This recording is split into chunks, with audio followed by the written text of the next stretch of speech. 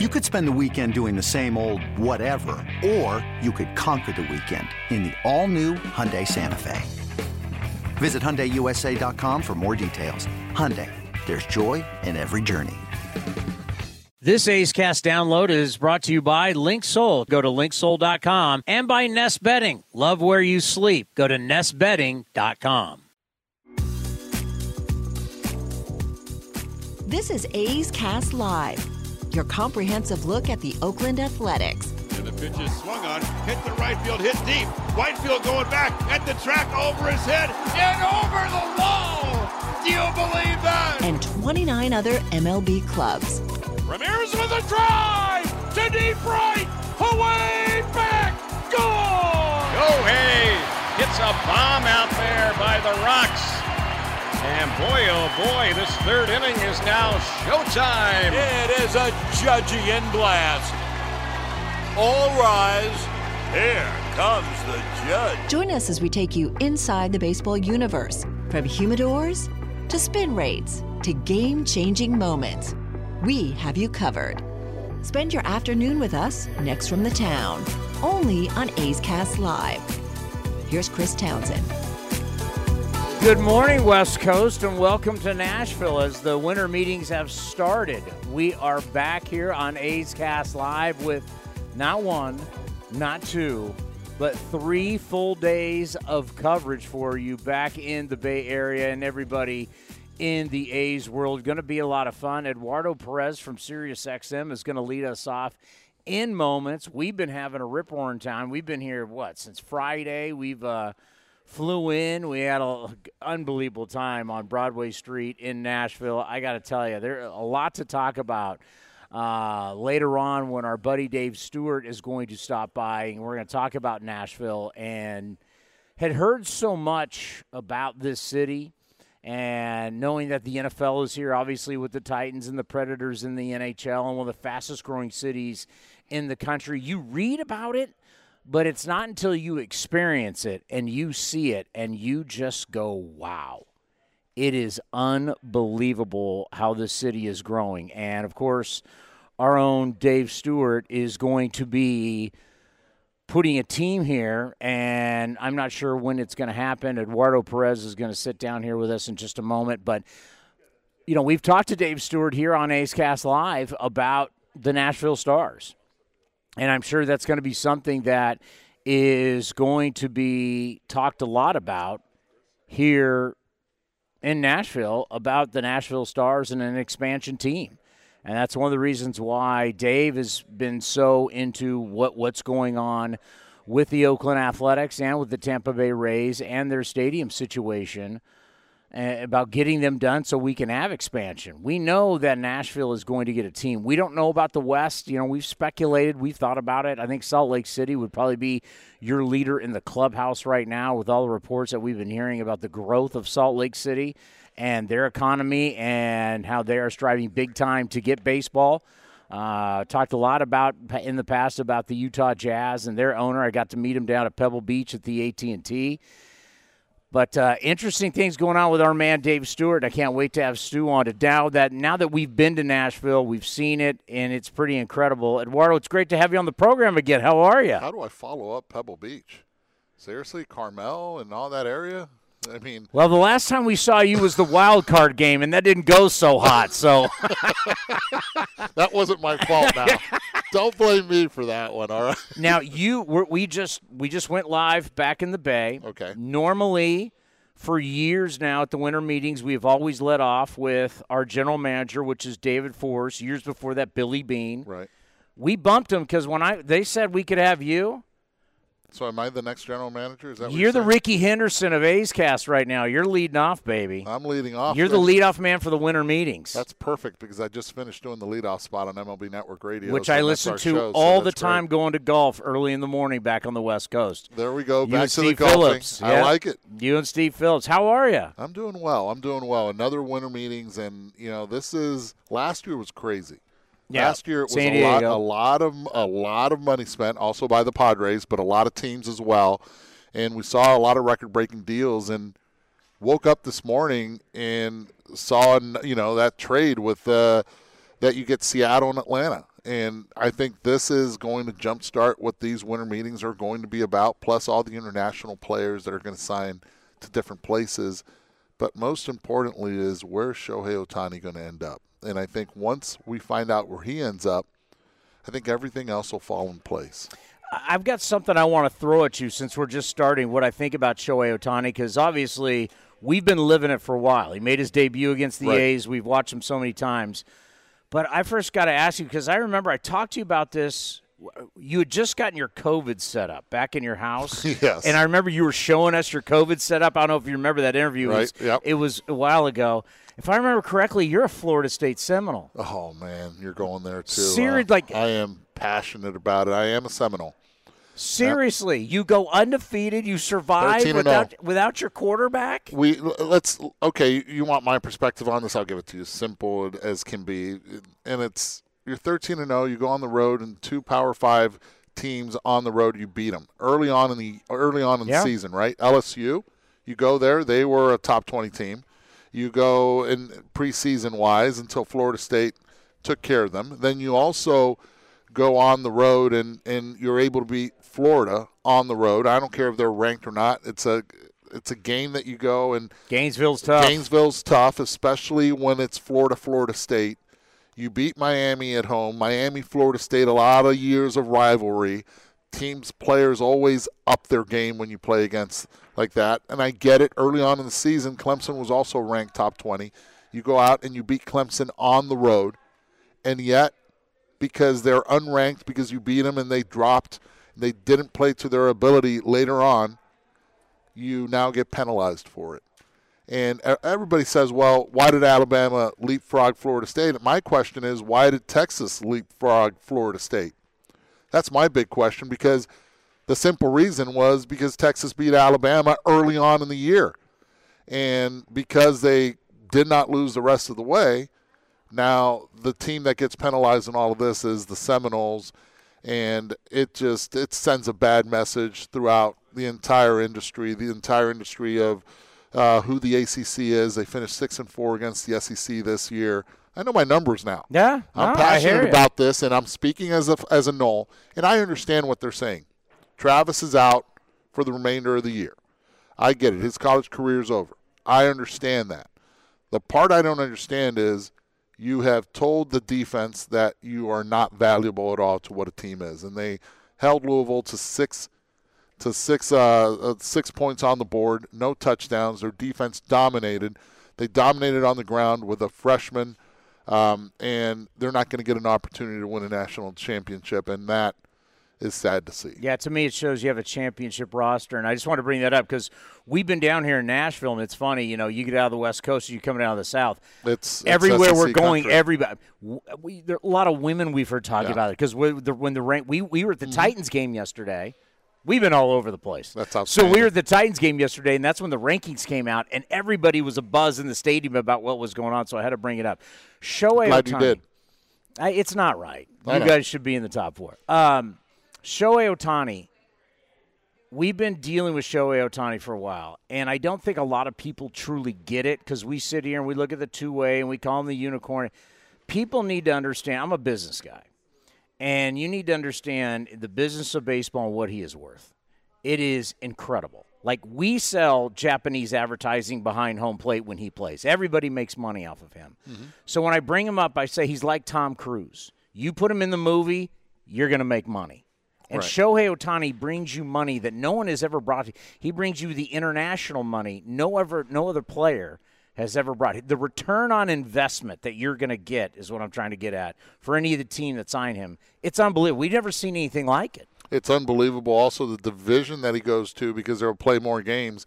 As you said, they'll be able to sell on the road as well. Yeah. It brings them a lot of money. It sort of reminds me of Messi when he went to FC Miami, right? Where all of the Inter Miami, where all of a sudden it became a spectacle where everybody was involved in this.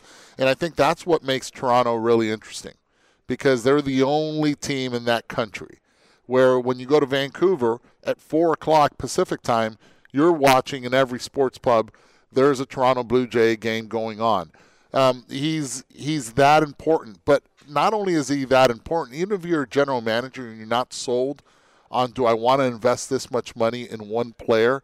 Am I going to be able to win with this player because I've invested that much and I won't be able to go and get other players to complement him for a price?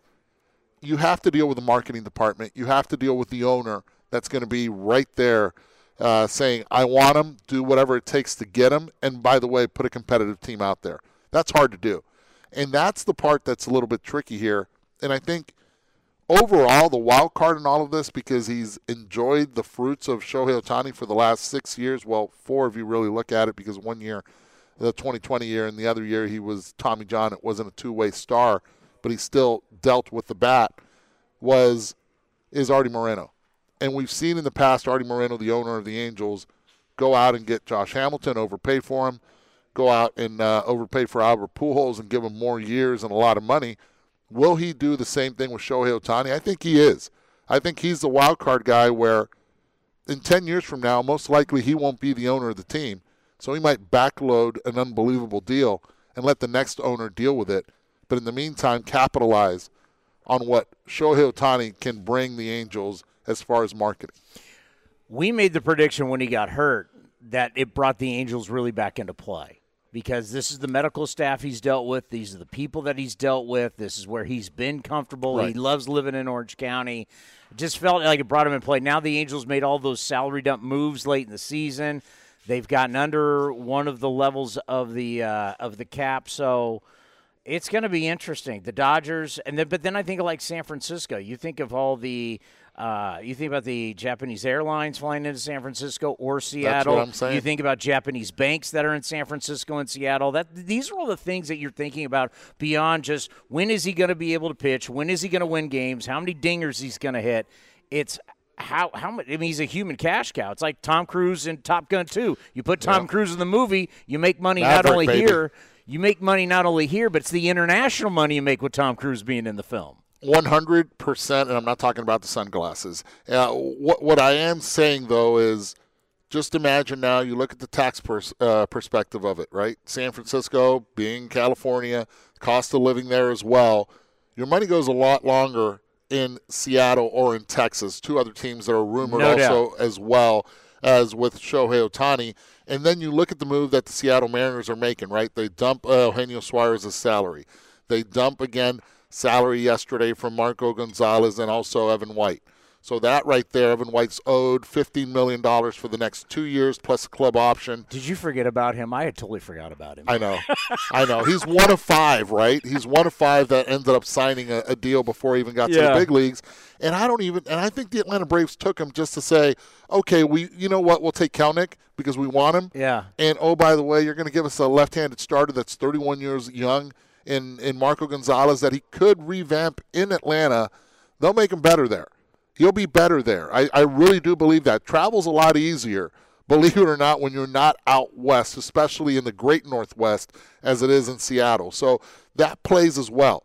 I think if Shohei Ohtani would go to the Central, I think Chicago, if they were to sell and have Shohei Ohtani sit down in front of them, they can say, look, not only can you be that two-way player when your arm gets healthy next year, but the travel, you know how much time you spend in the air being out west? Oh, yeah. If you're in Chicago, it's a 55-minute flight to St. Louis.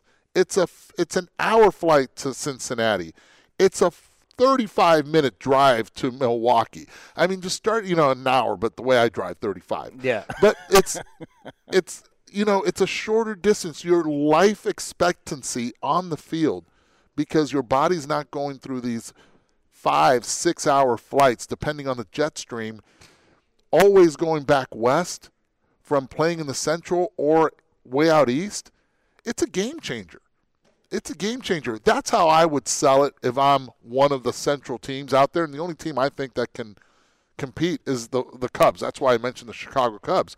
And if you're out east, good luck in trying to get them, I think. Right now I think with this trade, I think Shohei Ohtani is not going to be a part of the Atlanta Braves. I don't see Atlanta making a play for him. But I do see the Angels. I do see the Cubs. I do see Seattle, Texas. And I think that's pretty much it. Toronto you brought up. I brought Toronto as well. You're That's right, Toronto, because it's the entire country. It's international city. Those 5 teams right now are the teams that I see that have the ability to be able to get Shohei Ohtani and win when it comes to the marketing side of it. I don't know if they get him, they win as far as a championship with him. I don't see that happening. Do you give up a ton of prospects for Soto now, or do you wait and bid for him as a free agent? If I am in the position that I know that if I have a Juan Soto for 600 plate appearances, I go trade him now. Prospects are that until they can prove themselves at the big league level. And I am not holding back in order to win a World Series championship. The difference, the money-making ability is great, and I know Soto most likely, he's waited this long. He's projected to make $33 million this year. I don't see him signing a multi-year deal with a team that he just gets traded for, so he's going to go to free agency. But if I am the Toronto Blue Jays, that's another team that I have to involved in this. If I am the Seattle Mariners, I have to think Juan Soto. I got to tell you, I love listening to you guys in the morning on the way to the course. You guys do a great job because out west it's early, right? It's very early. We get surprised early. when we get a call early morning from it's who was it? It's Scott in San Diego. Yeah. I'm like, wow, you're up early. Because you guys transitioned to the Duke and Farron, who we love having on the program too. It's I'm telling you, Sirius XM year-round, Channel 89. I think your guys' coverage of the entire league, what you guys do, especially you and Steve Phillips, you former player with the guy that, and I love, Steve Phillips played a little bit in his time too. Yeah. Oh man, we have to hear about that all the time. He's always giving you his minor league statistics. I listen. You know what though? What a heck of a partner though. And what I look forward to waking up in the morning. My wife actually gets a little bit. She's like, "Really? You're getting up again?" I love mornings. And she, 7 years ago, I think it was 8 years ago, she said, look, if you're going to get another job, and make sure you're at the house doing it, because this traveling all over the place is ridiculous. And obviously I do the Sunday night baseball, and I was doing before Monday night and all that. She's like, this traveling stuff is getting you old. Stay at home. And then all of a sudden this opportunity came to be able to do MLB Network Radio and work with Steve. And she's like, wow, you really love this, don't you? I'm like, I love it. And I go to sleep late. I stay up and I watch all the West Coast games. And with 3-4 hours sleep, let's go. Let's do the leadoff spot in the mornings. And it's a bright day. Well, I know at some point you're probably going to be a manager. But at that point, we will lose a terrific broadcaster because your career from a player to a broadcaster has been phenomenal. So I know someday you will manage. We will miss you when that day comes. Well, I appreciate that, but it still keeps me in the game, what I do now, and I love what I do now. By the way, my heart goes out to all the A's fans out in the Bay Area because I know what baseball has meant to the fans there, the loyal fans there. I was there in the 1990s watching the World Series, Oakland against Cincinnati, as my dad was coaching with the Reds, and man, first of all, one of the most beautiful stadiums before they closed it for the Raiders and all that. They just crushed it. They crushed it, and but the fans, as loyal as you guys have been, especially out in right field, man, it's always a joy to go and I remember as a player getting in the same batter's box as Sal Bando, as Joe Rudy, and I don't mention Reggie because I'm a right-handed hitter. It's the righties in that lineup when, I was like, man, this is where the greats stood and where the A's dominated in the 70s. I mean, that was a beautiful brand of baseball, and where Ricky stood, and that was my first big league game, was actually in Anaheim against the Athletics, and it was Ricky Henderson at the plate, and I was playing third for the first time, and I'm like, oh my God, it's Ricky Henderson hitting, and I'm playing third. This is surreal. That's awesome. So to me, that's in the first ground ball I ever made. The play was actually on Ricky's second at bat. Chopper coming in, and I'm like, oh my God, it's Ricky. I got to rush and throw it. So there's a lot of history with Oakland, and personally, and that's one thing that I'll never forget. Bay Area baseball. I know our fans appreciate that. Thank you so much for stopping by. He's one of the best. We got more coming up next right here on A's Cast Live from the Winter Meetings. This episode is brought to you by Progressive Insurance. Whether you love true crime or comedy, celebrity interviews or news, you call the shots on what's in your podcast queue. And guess what? Now you can call them on your auto insurance too with the Name Your Price tool from Progressive. It works just the way it sounds. You tell Progressive how much you want to pay for car insurance, and they'll show you coverage options that fit your budget. Get your quote today at Progressive.com to join the over 28 million drivers who trust Progressive. Progressive Casualty Insurance Company and Affiliates. Price and coverage match limited by state law. It's blazing hot outside. You get in your car to turn on the AC to get cold air pumping, but it blows hot air out. This issue is commonly caused by low refrigerant due to leaks in the AC system. You want an easy, all-in-one solution that will restore the cold air in no time. AC Pro Recharge Kits. Make restoring cold air easy for even those with zero DIY experience in less than 10 minutes. Save time and money versus going to a shop by picking up an AC Pro Recharge Kit today. Be a pro with AC Pro. This is Chris Townsend and Commander Cody for Linksoul. You got to go to their website right now, linksoul.com. The new polos are unbelievable. New colors, lighter weight. We got our new summer shipment, Cody. I couldn't be happier. I look better, all thanks to Linksoul. So we're talking about new polos. You can check out their shorts. Anything you need for summer, they have it right now. When you go to their website, they've got a smoking summer deal. Go to linksoul.com. That's linksoul.com. Streaming from the town, A's Cast Live continues with Chris Townsend.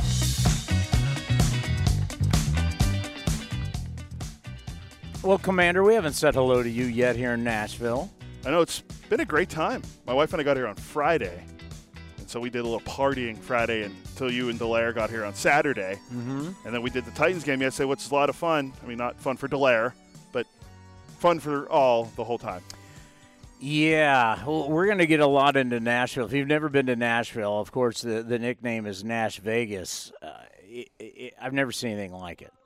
And I've been very fortunate because of the A's, because of the Raiders. I've been to pretty much all the major towns in this country. I've never seen anything like it. It's the first time I've ever been to Nashville. And this is the dead season. And it's slammed everywhere. You want to talk about a thriving, growing city. It is unbelievable. I'm so glad Eduardo brought up the return of – it's going to be Ohtani. Whether you love it or not, it's going to be Ohtani until he signs. It's just a reality.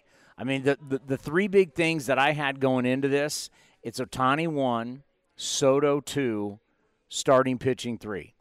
I looked at, before we came down here, I looked at an article that they had the goal of each team, all 30 teams, 20 of the 30 teams. All right? Some of these teams, like, the goal for us is starting pitching for the Athletics, but 20 of the 30 teams is starting pitching. Yamamoto, who is 25 years old, and he's going to get a grip of cash from somebody. He's kind of like the Tim Hudson of Japan. He's like 5'10".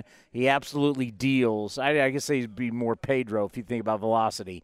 But, you know, after he goes, there's going to be a run on starting pitching. 20 of the 30 teams in this article in MLB.com were got to get starting pitching. Now, some teams would have, like, you know, what are they going to do with this player? What are they going to do with that player? But when over half of the league is searching for the same thing, we say this number year in and year out. I wrote it down just so I don't forget it. 4,374. What is that? Number of outs this season? That's the number of outs you got to get during the season, not counting extra innings. 4,374. And what we're seeing with all these teams, they don't have enough guys. They just do not have enough players. We don't have enough players. That's why we're seeing teams use 60 guys in the high 50s. Unbelievable. But I wanted to start this whole thing out because he brought up the Angels with Ohtani. And the Angels made all those moves late in the season where it just looked like salary dump. What are they doing? Well, what they did, and there were rumors that they didn't get under that there's 3 different tax thresholds.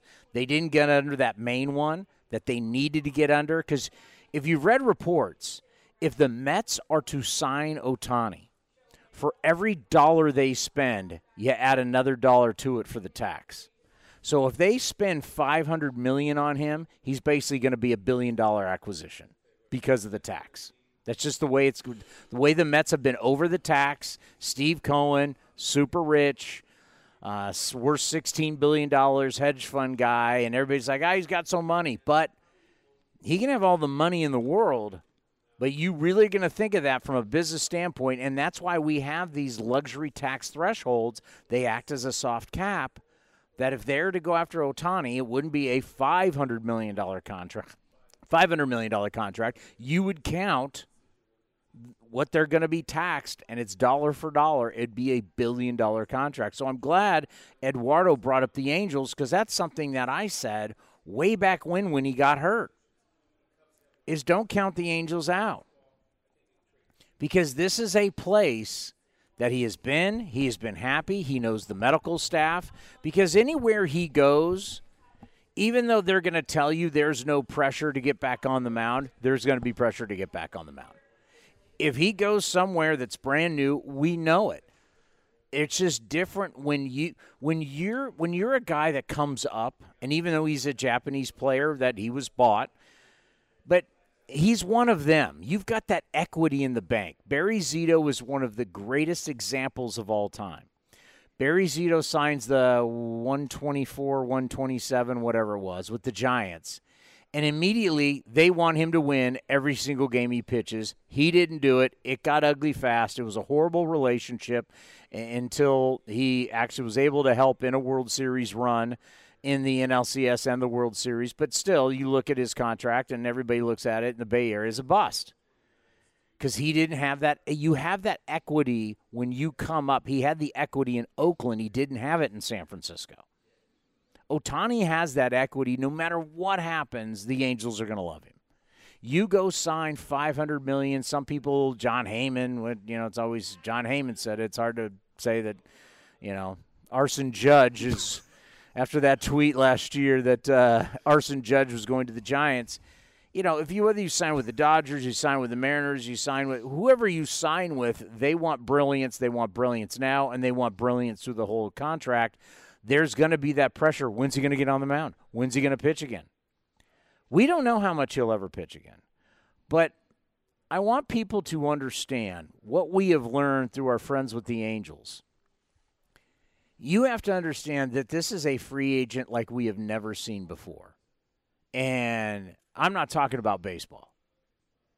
You can look at his baseball. He's a two-way player. Well, we don't know when he's going to really be a two-way player again, and we don't even know how much we don't know with a second surgery what he'll be like as a pitcher going forward. We don't know.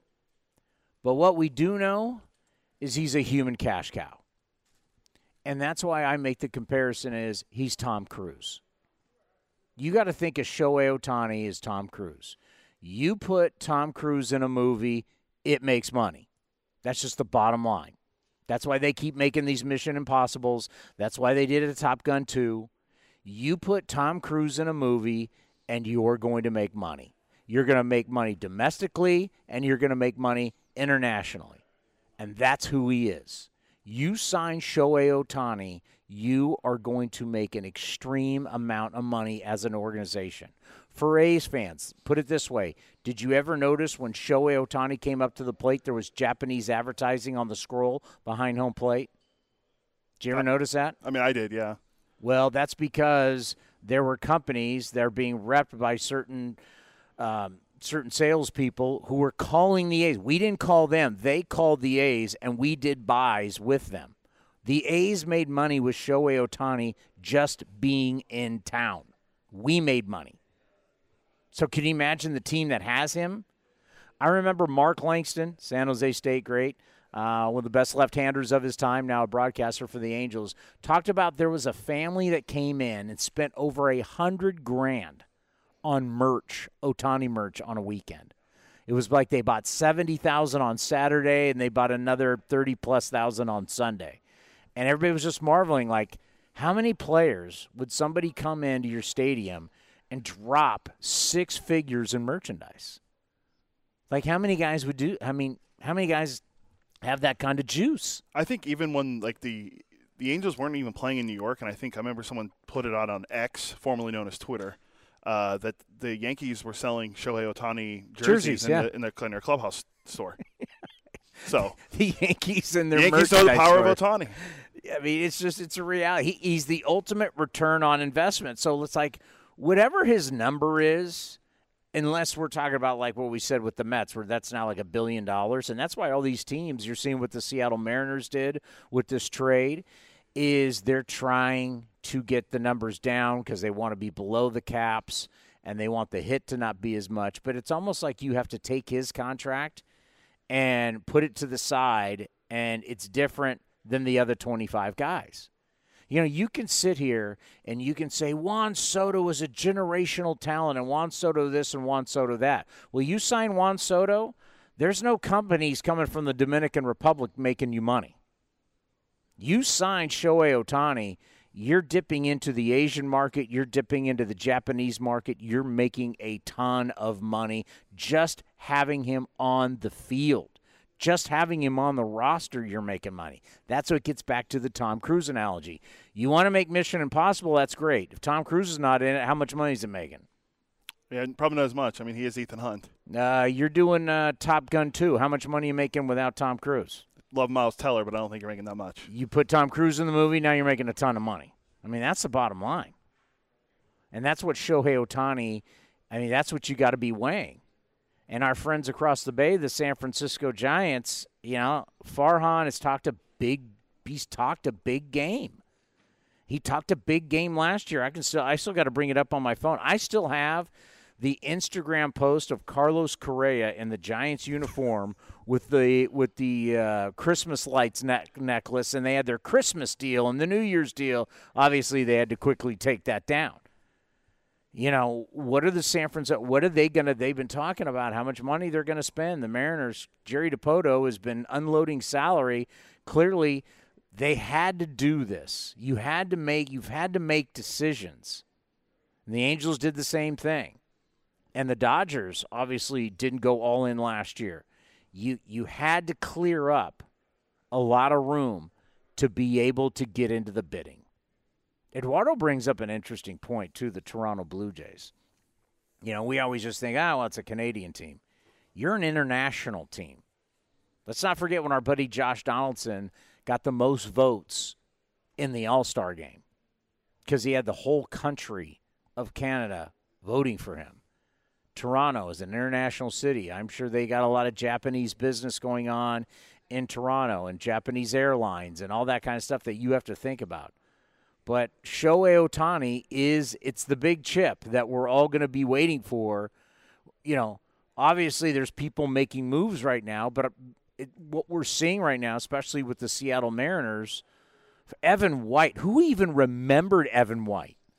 The only reason I remembered him is because earlier this year I was talking to one of my friends. One of my friends in Pittsburgh was like, when they need a first baseman, I thought of him like, good reclamation project if you can save him. He doesn't make a lot of money. He signed that, as Eduardo mentioned, he was one of those 5 players that signed a deal for ever reaching the majors. It was like 6 years. The Brewers just signed the guy. Yeah, Chiriot, the number 2 prospect in baseball. So ridiculous. Never played a game in the majors. I don't think he's played in AAA yet. It's so ridiculous. But, yeah, they gave Evan White 6 for 24, and at the time he looked okay, thought it was a good deal. He won a Gold Glove in 2020, and then he just has been nowhere to be found since. Well, let me ask you, does the Atlanta Braves have a first baseman? That guy last year hit, 54 So, they're probably just going to DFA this guy. They're going to take the money on and DFA the guy. Yeah. I mean, unless you want to use him as a backup. Well, I wouldn't even say you bring him in as a defensive replacement. Olsen's a pretty good defensive first baseman. Yeah, I mean, he's not going to be on their roster. You're taking his money, and because you're getting Marco Gonzalez. Because, as I said, number one team needs 20 of the 30 teams starting pitching. Did you see how the Atlanta Braves pitched in the postseason? Yeah, not great. So there's a reason why they took that on, and the first thing I thought about when that trade happened, and I sent it to you, our Scottsdale bro is gone. I was trying to look. Oh, hold on. So he's no longer Scottsdale bro. He's Sarasota bro. Oh, Kelnick, our guy Kelnick's gone. I loved Kelnick.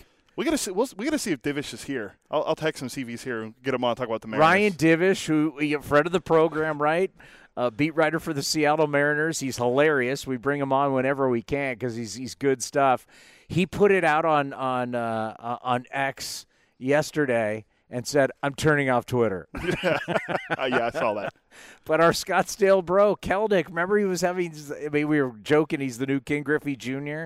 until he kicked it. Was it to kick or punch? What did he hurt? His ankle or his wrist or what did he thought kick? it was his – oh, let me look. I think it was his – I think some of his leg. I mean, he was finally living up to that billing.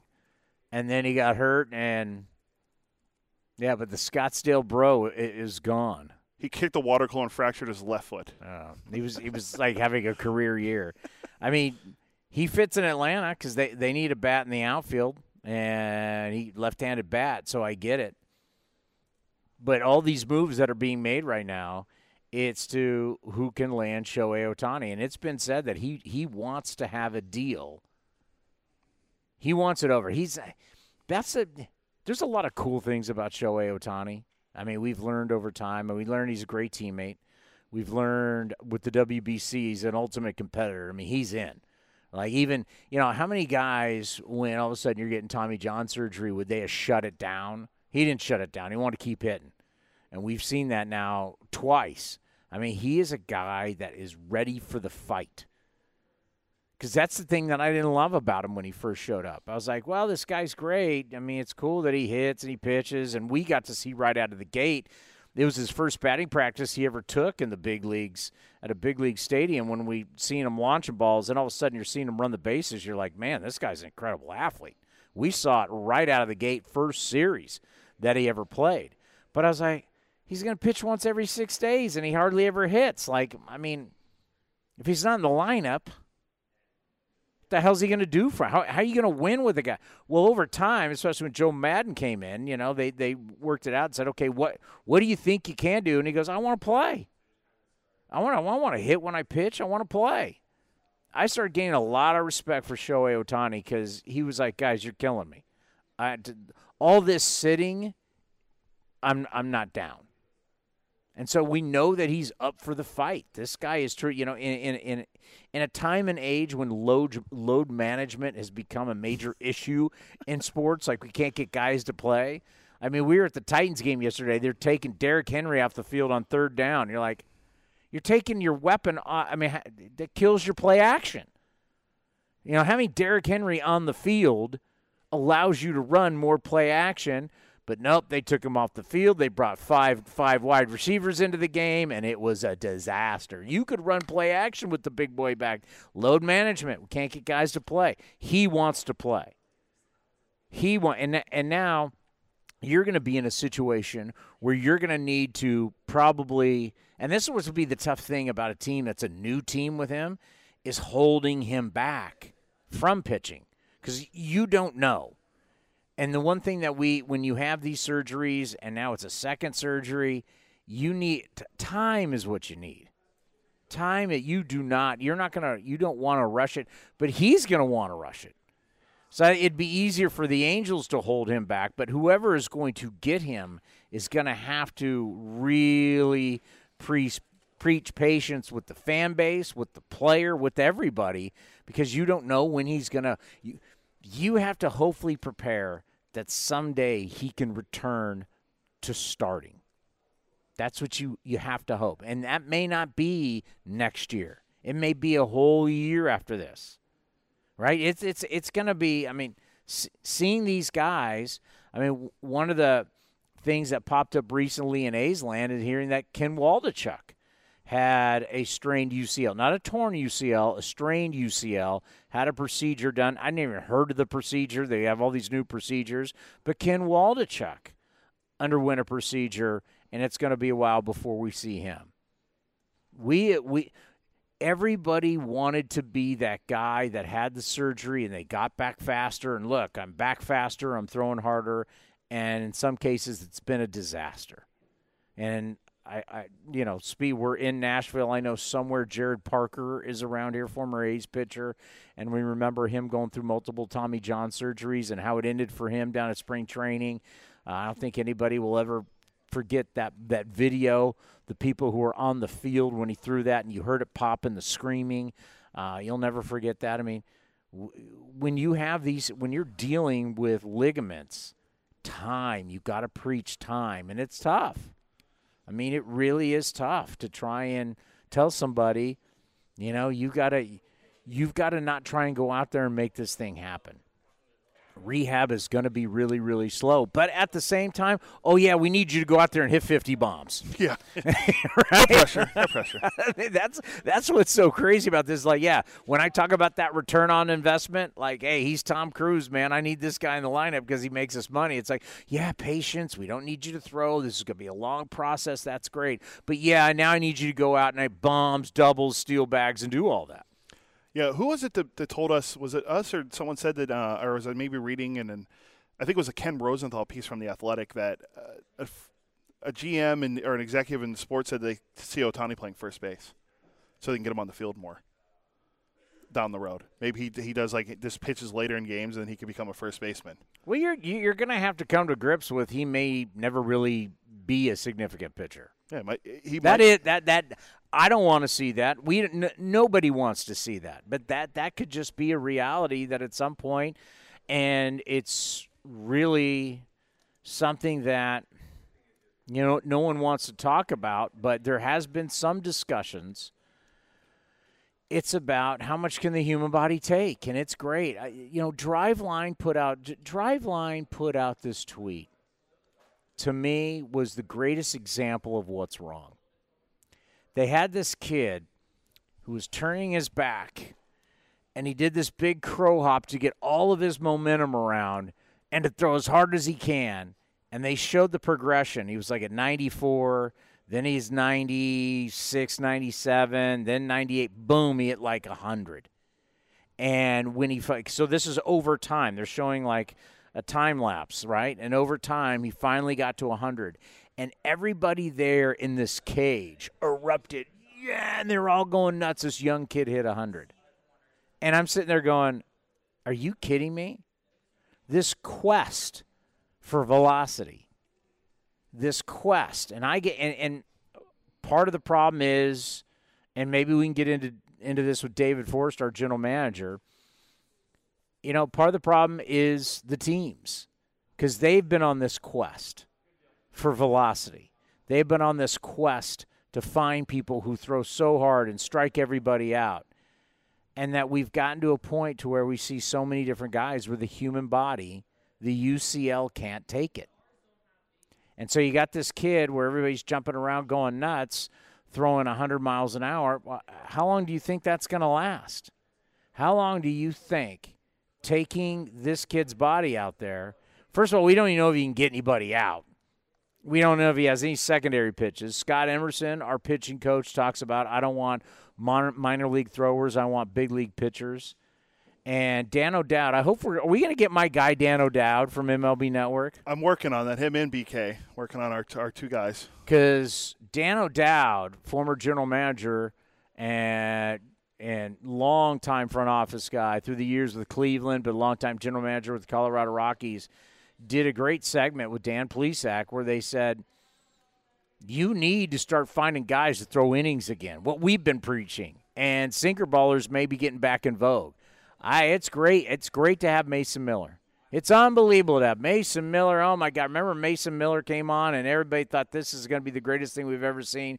And what happened? We knew he wouldn't stay healthy.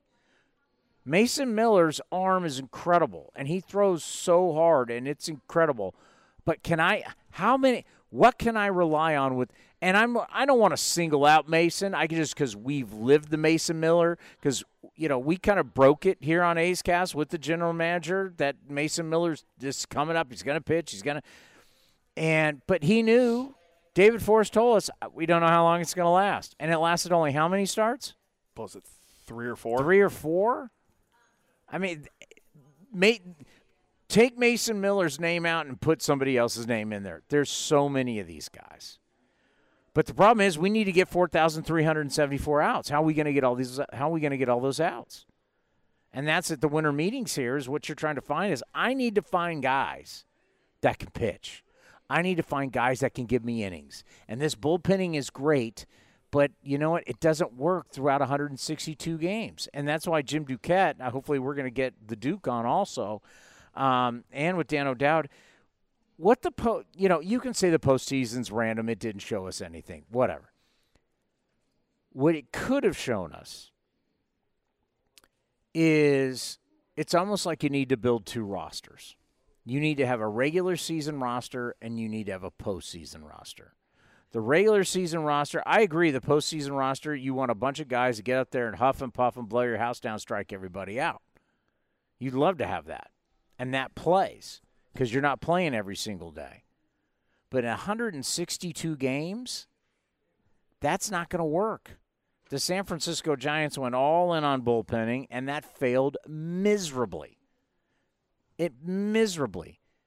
And sometimes you need to look at it. I might have a guy who has a 4.5 ERA, but if this guy can give me 6 on a consistent basis, maybe even 7, I got to throw him out there. When you need mealtime inspiration, it's worth shopping Kroger, where you'll find over 30,000 mouth-watering choices that excite your inner foodie. And no matter what tasty choice you make, you'll enjoy our everyday low prices, plus extra ways to save, like digital coupons worth over $600 each week. You can also save up to $1 off per gallon at the pump with fuel points. More savings and more inspiring flavors make shopping Kroger worth it every time. Kroger, fresh for everyone. Fuel restrictions apply. Another day is here, and you're ready for it. What to wear? Check. Breakfast, lunch, and dinner? Check. Planning for what's next and how to save for it? That's where Bank of America can help. For your financial to-dos, Bank of America has experts ready to help get you closer to your goals. Get started at one of our local financial centers or 24/7 in our mobile banking app. Find a location near you at bankofamerica.com/talktous. What would you like the power to do? Mobile banking requires downloading the app and is only available for select devices. Message and data rates may apply. Bank of America N.A., member FDIC. And, and when you got this many teams fishing in the same pond, you're now fishing like who can go out there and who can even go every 5 days? So I texted to you it came out like last week, maybe a week and a half ago. MLB put it up on Instagram, and I think they put it out on X, but it was like the list of every free agent starting pitcher. And I mean, good friend Tommy Malone was on the list. Like, Tommy Malone? He's what, 30? What is he, 36 now? We're that desperate? Tommy Malone, the USC Trojan? Tommy Malone is 36 years old. He'll be 37 in February. When's the last time Tommy Malone even had 15 starts in a season? That would be starts. 2020 or 2015. So a guy that hasn't had 15 starts since 2015 is on the list of starters? Yeah. It's a pretty extensive list. Literally every free agent pitcher was on there. Wow. I mean, Drew Rosinski was on there. You know, how many games he pitched for the A's last year? It wasn't very many. Wow. I mean, that's just what we're looking for with starting pitching. All right, here's what you got on the books right now. Our buddy Dan Otero. 11th, Senior Director of On-Field Operations for Major League Baseball. Is going to be here at 10:30. Matt Vasgersian, longtime A's fan, MLB Network. Matty V at 11 o'clock. Thank God we're not talking about him being an Angels broadcaster anymore. Well, actually, he still does do Angels games, I think. Does he? Yeah. No, he did it. He was doing Angels games last year, I'm pretty sure. Oh. Not all of them, but I don't know. I thought I heard him on there. Remember they went out there for a search. Oh, I swear I thought I heard him doing games last year. Look it up. I don't think he's doing their games anymore.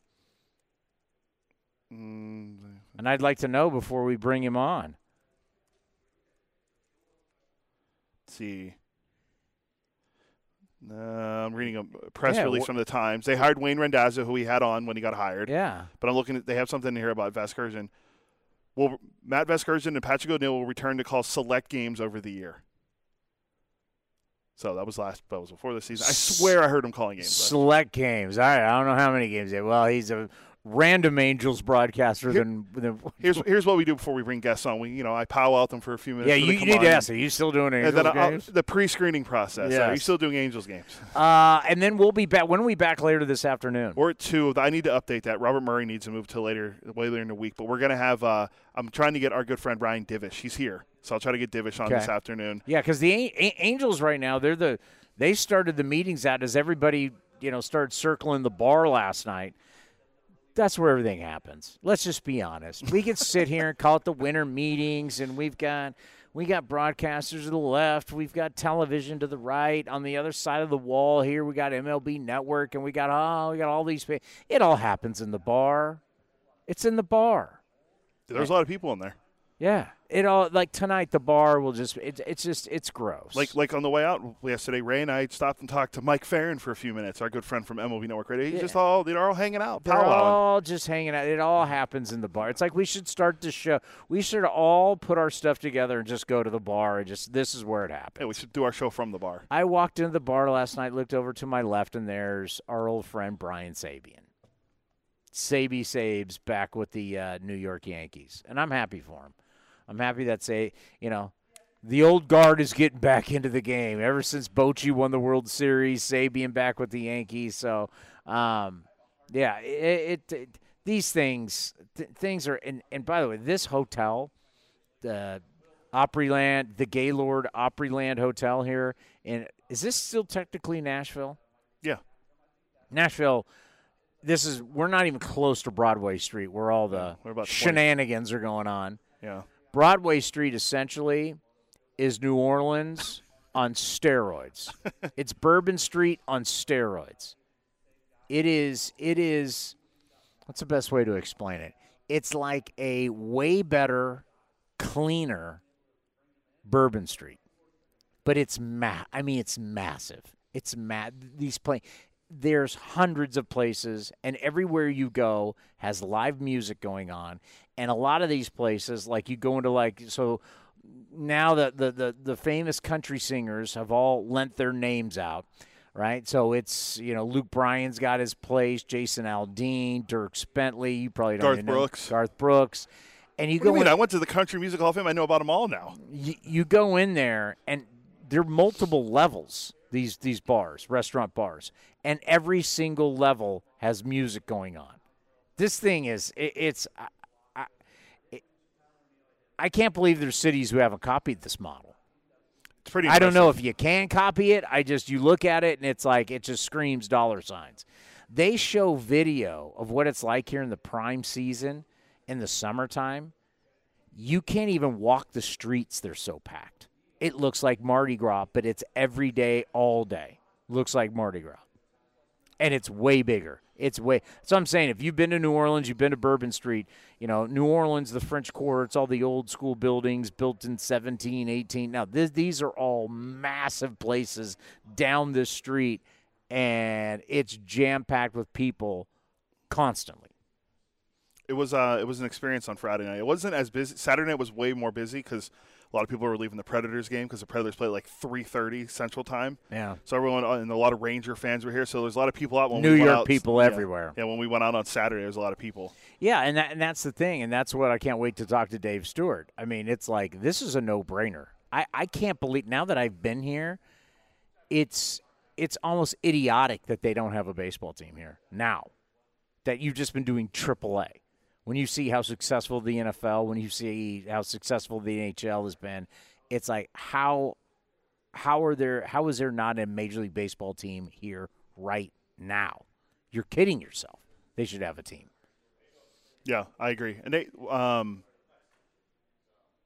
was trying to think. And they also have Major League Soccer, I'm pretty sure too. So I mean, they're getting more sports teams. I think baseball definitely need to have. I mean, how many? That story you told me the other day was alarming. How many times did Matt Olson go up and down from Nashville to Oakland? It's like 17 times. And that's a long flight. It was a 4+ hour flight, nonstop from San Jose to Nashville. You think about all those A's AAA players who had to take the flight from Nashville. Let's just say if they were going to Oakland, wow, that was a horrible AAA affiliate. Nashville Sound, I hear the ballpark's beautiful. They all loved being here. But, I mean, you're getting called up to the big leagues just to go to the home ballpark. It's a 4+ hour flight. That's compared to what you were used to having Sacramento, and you just had to drive down 80. Yeah. Like now even Vegas, quick flight to Vegas, what, hour, 20 minutes, 4-hour flight. So you got to get there an hour early. Just to get a guy to Oakland from Nashville, my God. Imagine if they're playing in Seattle. Oh, this had to be the worst. I want to see what the bills were for the flights I mean, I bet they couldn't wait to get out of the deal with Nashville. Well, the legend is here. We can always ask him. Mickey Morabito, the great. Speaking of the bar, we'll have to find Mickey Morabito in the bar and ask about the travel. But this hotel is the largest hotel in the United States of America, rooms-wise, that doesn't have a casino. Yeah, it's pretty impressive. Because when we got here, and I'm like, wait, you have 3,000-something rooms? Like, what is going on here that gets this many people to show up? Well, you get here and you realize they have a water park. There's the golf course. I've only seen the dock, but they have a boat that goes around the middle of this thing. Mm-hmm. It's so massive. So I actually got a work in last night. I couldn't believe how it's like a gym. It's like a gym you would have a membership to. And then the pool area. So they have this massive indoor pool, but then they have the outdoor. It's closed now because of the winter, but they have this huge outdoor pool area.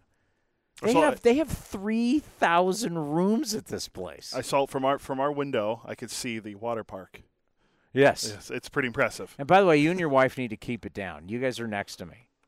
Are you sure? Yeah. Oh. I could hear you guys. I'm just saying you need to keep it down. We were in bed at like 10:30, but yeah, you guys talk very loud. You need to keep it down. All right, coming up next. I was wondering why you texted me what room you were in because I thought you was going to. Because I could tell. I thought you were going to show up. I'm hearing voices. I'm like, you're in the room next to me. We were really into that Packers-Chiefs Sunday night football game. Who won that game in the end? Go Pack Go.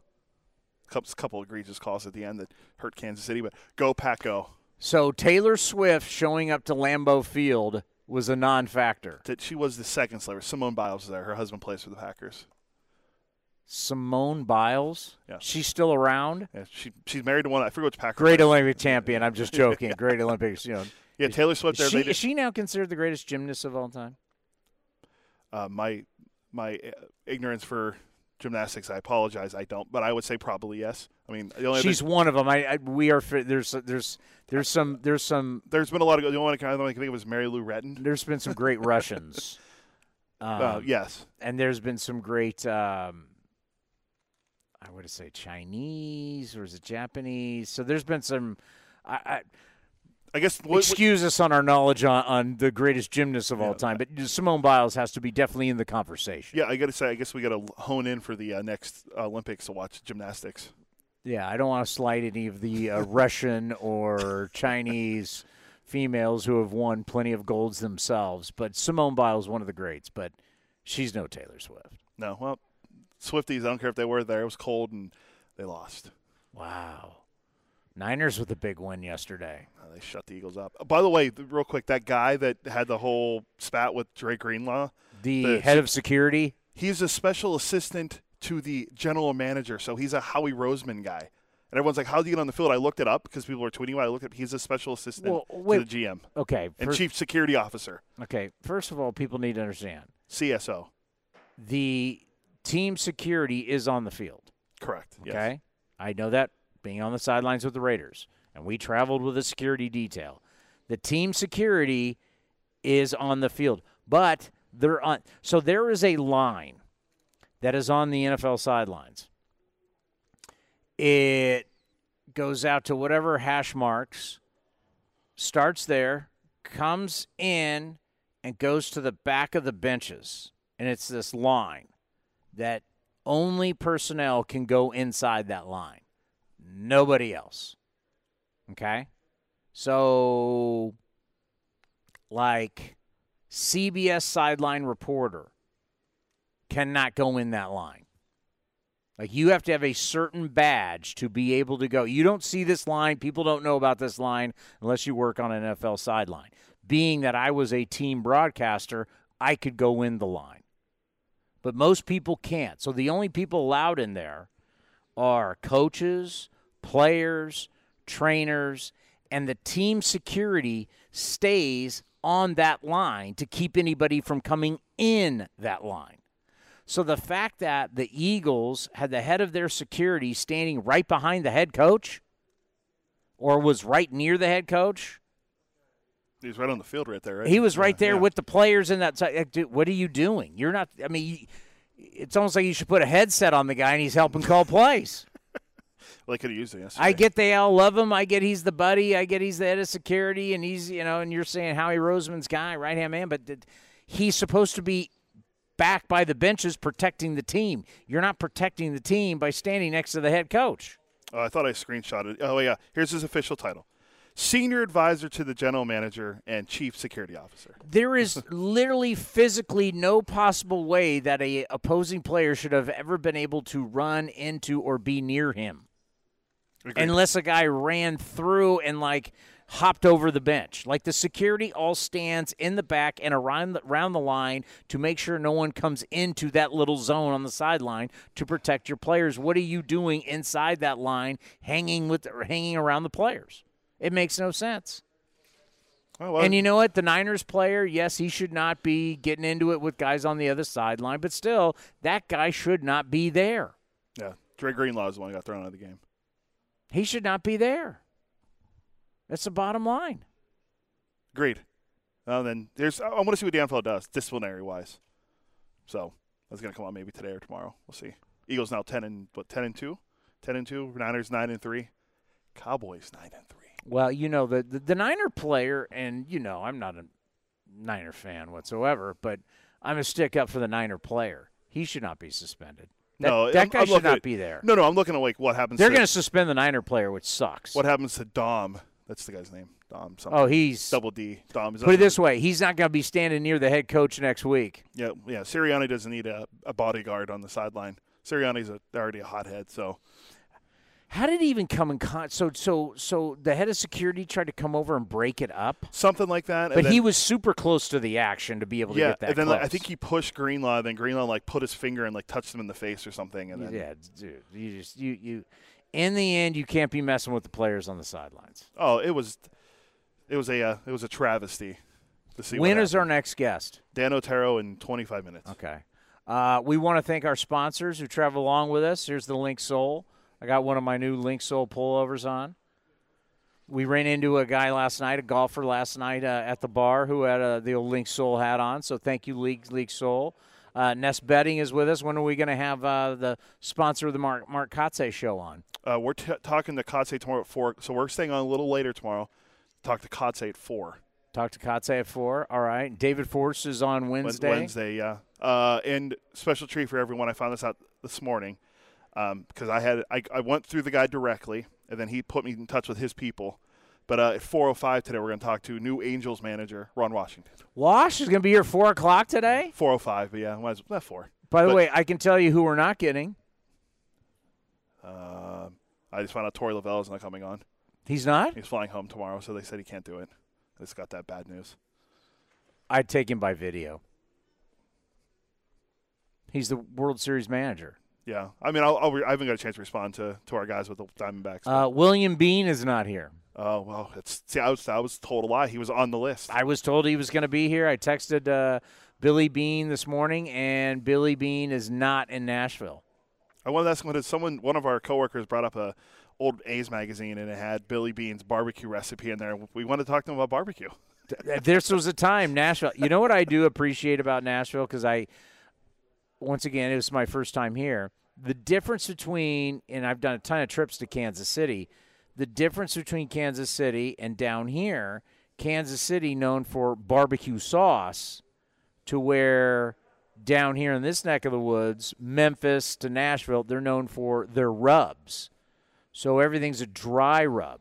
They give you sauce on the side. And it's not barbecue sauce as we know it. It's more like a dipping sauce. Mm-hmm. It's not thick. Very impressed with the dry. I love it. I've been very impressed with the barbecue here in Nashville. Same. I enjoyed it, and we've had it the last couple of days. So I've had it every meal. I did it on the first night. We went to Justin Timberlake's restaurant. I had a fried chicken sandwich. That's not barbecue, but no, fried chicken. We're in the South. Yeah, so we have had it. Was it good? Yeah. And then I had Nashville hot slider the next day. Did you get those special feelings when you went to Timberlake's place? Do you feel like a boy band guy again? My wife goes. My wife dressed up. She goes, "I'm going to dress up nice. He might be there." I'm like, "You think Timberlake's going to be there?" I think she was being facetious, but that's not. Does the point. he live here? He's I thought he was from Memphis.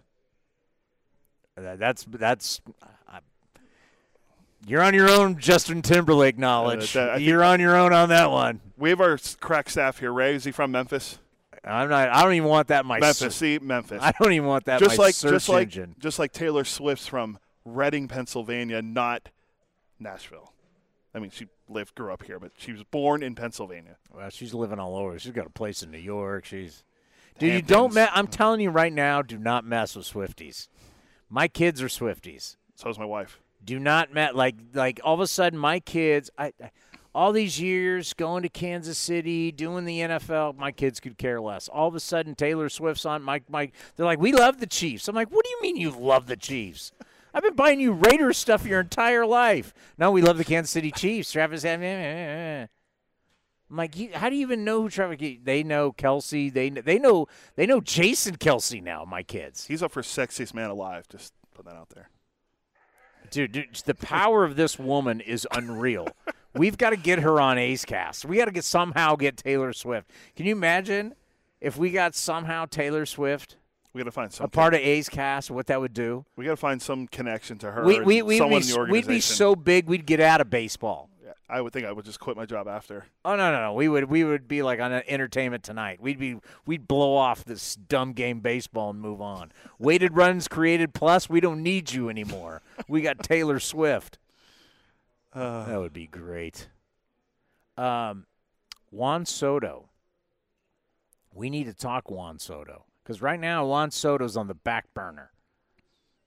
Yeah, I'm keeping an eye on the old X machine to see if anything happens. With if we got to get something going here because Kelnick and Marco Gonzalez and Evan White are not gonna. That's not gonna move the needle. Sorry, Morosi just tweeted about our good friend Whit Merrifield saying he wants to play second base. Hard hit Whit. So 2-hit Whit. We don't need a second baseman. Yeah, but nothing right now on Soto. The big thing, the A's are going to spend money, which is interesting. We are going to spend money. The question is obviously on what. And as we have said, we got to find somebody who can throw innings. Give me some bodies. The A's got to find some guys that can throw innings because you got all these young pitchers, and we're excited about certain guys. But you got to find somebody who can throw some innings, that you can rely on to throw some innings. That I know if he goes out there, can you give me 6? Can you go out there and find – because the strategy of – and Aledmys Diaz is still on the payroll as of now, but the strategy of going to get Trevor May and getting Jace Peterson and, let's get some guys and hope that they have years and we can flip them. No. Put all your money into 1 or 2 guys. Whatever amount of money you got to spend, $20 million, $25, $30, put it into 2 guys. We've had this conversation with Mark Kotsay, the skipper. Put it into 2 guys. Make them pitchers. Yeah, I agree. And $15 million per. Go find some guy who's had 2 guys that can play that'll take 1 year, $15 million deals. Are you talking starters or relievers? Starters. Okay. Because Jim Bowden had an interesting name in his piece about Phil Maton, but he's more of a middle innings guy. So, yeah, the A's need a couple starters. Now with the Waldichuk news. We'll take anybody, let's be honest. But with the Waldichuk news, we don't know what his timeline's going to be. So, yeah, I definitely think getting a veteran starting pitcher to help out. And, But there is promise. When you look at the A's pitching, what we saw by the end of the year, there is promise. I think it's interesting. I think it was our good friend Bill Moriarty tweeted it out that looking at the A's rotation going into next year, and he didn't mention Joe Boyle or Joey Estes being in the rotation. And I'm like, I think Boyle is going to be in the rotation, especially after what he did last year. You want to have a boycott. There might be a boycott on A's Cast if we don't have Joe Boyle in the rotation. The big kid out of Notre Dame. Is he our opening day starter? I love this kid. He was phenomenal. Yeah, the start against the Angels, he was great. Every start, pretty much every he start was great as an interview. Yeah. I loved having him on the show. Yeah, there's always a selfish point from our standpoint. But no, you don't want to see that big kid out there chucking it? Oh, no, I think he definitely should be in the rotation. And how old is he? He's a college guy. He's ready to rock. He's not young. 25, this isn't a prospect. Joe Boyle, I think he's 25. I could be wrong. Might be 26. Joe Boyle is 24. My bad. He'll be 25 in August. Yeah, he's going to be 25. But he's a college kid, as you mentioned. Played college baseball. Bears tight end Cole Kmet. Was he 6'7", 6'8"? He is 6'7", according to Baseball Reference. 6'7". Get that big 6'7" guy out there and let's go. Who's the last tall pitcher the A's had besides A.J. Puck? A.J. Puck. Yeah. It's been a while. We were building for a while. David Force was building a basketball team with starting pitchers. Oh yeah, we had power forwards all over the joint. And plus, our pitching coach isn't short either.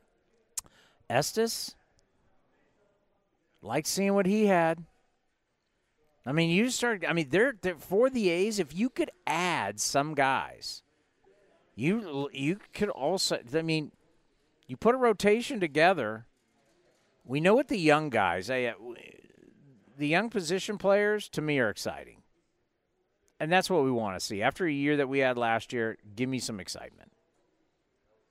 But you need some help. You need some help you need some help, some guys getting you some innings. Some guys, I'm not saying veteran guys, just get me some guys that I know. Can I get some guys with 25? At least the 30 starts okay. Old Man River, I'll get out. Can I get 25? Ooh. Hopefully.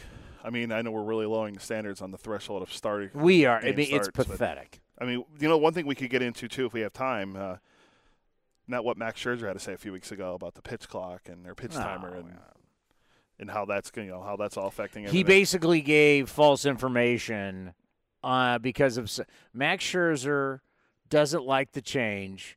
Max Scherzer then goes out and gives false information. Not more guys have been hurt because of the clock. The data does not show that. Yeah. And then actually what Ted Simmons said the other day was fascinating to me, at least, about how no pitches. Do we have time for that? We do. I have to grab it real quick. Okay. Coming up next, we haven't even got into the second biggest story of the meeting. The biggest story is Ohtani. The second biggest is Soto. We'll talk about next right here on A's Cast Live. This is Chris Townsend and Commander Cody for Linksoul. The new summer colors and prints are in stock. The new polos, lightweight, all the colors you want. Fabulous. We got our new order. My wife is so happy that I'm dressing so much better, all thanks to Linksoul. You name it, whether it's polos, whether it's shorts, anything for your summer needs, you need to revamp your wardrobe. You go to linksoul.com and they got great summer deals. Go to linksoul.com. That's linksoul.com. A's Cast Live continues from the studio. Here's Chris Townsend. Hey, Cody. You need to switch up. The great Dan Otero's here, and you got like Cardinal baseball behind us. Same KMOX, a great radio station, right over here. Cardinals have been making moves, signing pitchers, but we got I have no problem promoting the Cardinals. Great, Mark great McGwire, franchise. Tony La Russa. I mean, I know you guys have been Bogart and Ace players for years. The St. Louis Cardinals, for God's sakes. They're a broadcaster over there. We're joking with him. Dan Otero, you're now Senior Director of On-Field Operations for Major League Baseball. You have become very important. I don't know about that, but thanks for having me on. How are you? I'm doing great. These winter meetings are pretty insane. You know, we were just talking about off the air. It's like the media, we've hijacked this event because we want to break news and we're all breaking down the meetings, but really – this is the industry coming together. There's constantly meetings going on. We know there's A's, our front office is here. And when we think front office, we're not talking about David Force and the baseball people. We're talking about people who deal with tickets, promotions, advertising, security, like all the different things that go on in baseball, they're meeting about. So it's not everybody is sitting here wondering where Shohei Ohtani is going to sign. Well, maybe everybody is, but there's countless meetings going on. Clubhouse managers have their meetings. Traveling secretaries have their meetings. So it's just a constant, evolution during the meetings, and all the great minds from all the 30 clubs get together, and they kind of talk about what they're doing the following year. It's great. So what exactly are you now doing in Major League Baseball?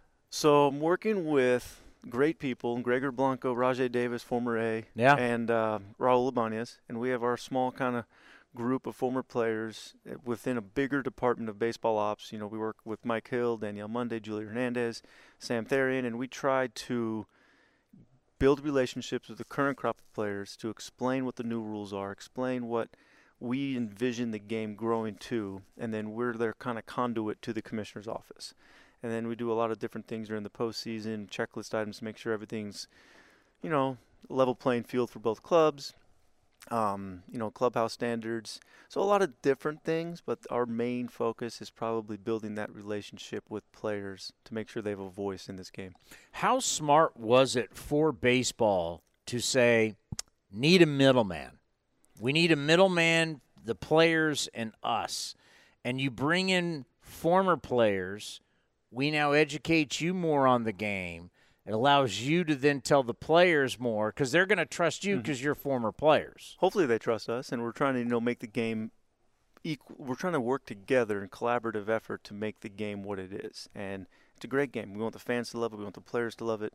And we want it to continue to grow so in 20, 30 years it's in a good spot.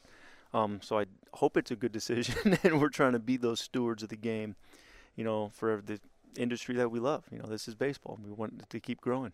I always love asking this question. Now that you've had this fancy job for a while, what's the one thing you think back as a player that you had no clue that now you're in like these meetings or you learn something like, wow, I had no idea? Well, so many things. I mean, just talking about the RSAs, the security guys and ladies, and they go to the stadiums and they make sure everything is set up in a safe way so when the players arrive that they're taken care of. You know, that's just one element of the game that has nothing to do with maybe on-field personnel, but they are crucial, and they're wandering around this place now making sure that everything is safe, and that's one thing that is fascinating to me. And just talking about, you know, the different global events we have coming up, like last year we had Mexico City, we had London, this year we have DR, London, and Seoul. Yeah. And their job is, it's so hard, and they've started 6-8 months ago, maybe even longer, doing site visits to make sure that everything is set up in a way so the players' families, coaches, the players themselves are safe when they go over there for those 2 or 3 days to try to grow this game globally. Yeah, you got to realize, so I've done the trip to Japan twice with the A's, and it's great. Like, you show up, and there's buses show up and take you all over the city of Tokyo, and you're like, this is great. And then you go to the Tokyo Dome. Yep. But someone had to do all of that. Someone had to set all those trips up. Absolutely. And the global events team does an outstanding job, and I've learned a lot of what they do also. And they try to tie in with baseball ops to make sure they're doing it right for the players. And so it's just a constant just motion, and it's a huge machine, and we try our best to make sure that the players are always taken care of because they are the focal point of the game. Yeah, and I think that's so huge for you guys in your job is you understand that in the end it's about the players. And sometimes, and I get it, like any business, you think what you're doing is best for the business and you forget about players' needs. I get it. It's just human nature. You're like, well, this is what's best. And you go, well, wait a minute, you still got to have to deal with the players. So how many times, or just talk about that part of your job where sometimes you have to tell people, well, let's slow up here. This might not be so hot for the players themselves. Yeah, those conversations kind of happen on a daily basis. And, you know, we were always spitballing creative ways to improve the game or to make the game better or just keep it the way it is. And then sometimes it's like, wait a minute, from a player's perspective, this may not work. This may not be in the best interest, or this may be what could happen 3 or 5 years down the road from a player's point of view if this is implemented. So we try to always give that player perspective. And then in addition, we're always talking with the current crop of players, whether it be the major league or the minor league, to really hear what they have to say because they're the ones experiencing it now. You know, yeah, we played a little bit ago, but they're the ones in the dugouts now, in the trenches, and their viewpoint is so much different than even ours is. So we're always trying to stay in tune with what they're thinking. So every generation changes. Even though the game, there's going to be players are going to be similar, but the players start to change. And one of the things that changes all of us is technology, right? I mean, I got to think back, you know, when I was playing in college, we didn't have these. We didn't have these, right? Mm-hmm. We had to actually go to the library back in the day. I'm that archaic. And you just think about how much technology has changed. It wasn't that long ago you were playing, right? No. And it's changed so much. So just talk about how when you talk to these players that you see there's a difference in the players right now than just a few years ago when you were playing. Absolutely. I think it's a generational thing. I mean, I have young kids and just seeing how much tablet time they have in school, and just you walk into a clubhouse now and it's no longer necessarily guys around the table playing cards or dominoes. A lot of them are on their phones or on their personal Xboxes playing whatever game they're playing. And that's just not even on-field technology. Then you have all of the other technological devices that are trying to help you get better on the field, like Rapsodo, TrackMan, Traject, iPitch, all these Edgertronic, Kinetrax. I mean, it is countless ends of types of technology trying to help these players perform at the highest level, and it's being introduced at the Little League level. So you have 8, 9-year-olds sometimes hitting on a track or pitching on a TrackMan machine. And so it's fascinating how the game has evolved, and we just hope we can marry the two components to not go one way too far. I told a story not too long ago, years ago at Candlestick Park. I was doing an interview with Ricky Henderson as a New York Met. Okay. And standing next to us, just listening to the interview, was Glenn Allen Hill smoking a cigarette. Like, you think of, like, how different the game is, right? He's smoking a cigarette right there, listening to the interview, and we're, he knows Ricky Henderson, one of the greatest players. I'm like, how different the game is today. It's insane. All the new rules, I think for us covering the game, it was like right on games. You got home earlier. Hey, I got to talk after the game. If you can speed this thing, I mean, I'm on hours before the game. After you can speed it up, but I mean, just the stolen bases. Just now that you look back on it, how do you think it went for the players? We received majority positive feedback from the players. Obviously, there's hesitation going in, especially in spring training when we're talking about all of these. Okay, this is the rule. This is what it's going to be. Go over all the hypothetical scenarios. And then all of a sudden, once games started, a lot of that kind of just went to the wayside. Not to the wayside, but everything kind of worked itself out. Because once the game flow started picking up, players are like, oh, shoot, I get 35, 40 minutes of my life, and I can go home early. So all in all, it was very positive. There's always some tweaks we can make to improve it. But I would say it was a resounding success, and I think from the fans' point of view, it was great. And watching playoff games in 3 hours, 3:02 was, was a great thing for the game. And players adjusted very quickly. They're the best players on the planet, some of the best athletes on the planet. And so I think giving them another full off season to prepare for this pitch timer is just going to make them even embrace it even more. So all in all, it was really successful. And kudos to the baseball ops game strategy team within the office doing all that research on the front end to make sure that when it was implemented, it was ready to go. And there weren't that many hiccups. How important is it to get it going early in the minor leagues so by the time they get here, that new generation comes, it's like, well, we've been doing this forever. Yeah, I think that was huge. I mean, I think last year, we looked at the 40-man rosters on opening day, and I think like 45 to 50% of those players had already been exposed to it in the minor leagues. And even from the umpire's point of view, a lot of the younger umpires were exposed to it either in the minor leagues or the fall league. So the younger umpires were able to help kind of the veteran umpires out, be like, hey, it will all work out, because they had done it. So I think both from the player side and the umpire side, that the fact that a lot of the players and umpires were exposed to it in the minor leagues or in the fall league really helped. Our sport doesn't like change. No. It just does not. Like, we're like the old man. We're not changing anything. Get off my lawn. To where, like, every single year we were talking about it. We actually went to the Titans game yesterday downtown, I guess. And we're like, God, you can't challenge pass interference anymore, right? So it's like every single year the NFL, well, you can challenge it. They're constantly changing things. Hockey, NBA, constantly, like, now that these changes worked and the data shows that it worked, could we see more changes that can help the game and really kind of modernize the game? Probably down the road. I think, a lot of it's going to let this marinate for a little bit and let everybody kind of adjust to this new way of playing, even though 20, 30 years ago it was that way of playing. In the 80s, 90s, 70s, it was quicker paced games. So we just kind of went back to what it used to be. And I think we're going to let it just – I don't think we're going to see any wholesale changes anytime soon. Maybe some tweaks here and there. But I think, it was a resounding success, right? Stolen bases were up. It was an exciting product on the field with a lot less downtime, which was great.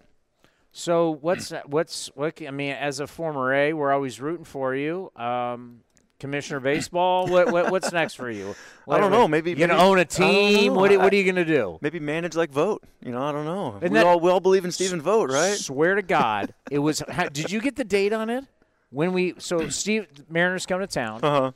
We do an interview in the dugout with Stephen Vogt. I will get it because we're talking to him tomorrow, so I'll have it for us for tomorrow. This was like 2 months ago, or 2.5 months ago. It was in September, late September. Set the cameras up. He comes down. Known voter for years, right? We're doing the interview. He's just talking about, getting my feet wet, in the bullpen and learning, and there's so much to learn. This is the interview, right? And then we're going over his great ending with the A's and everything, but it's because we just had him as a player. Yeah. And now he's just, he's down the bullpen with he's now the manager of the Indians. It's amazing. I'm so happy for him.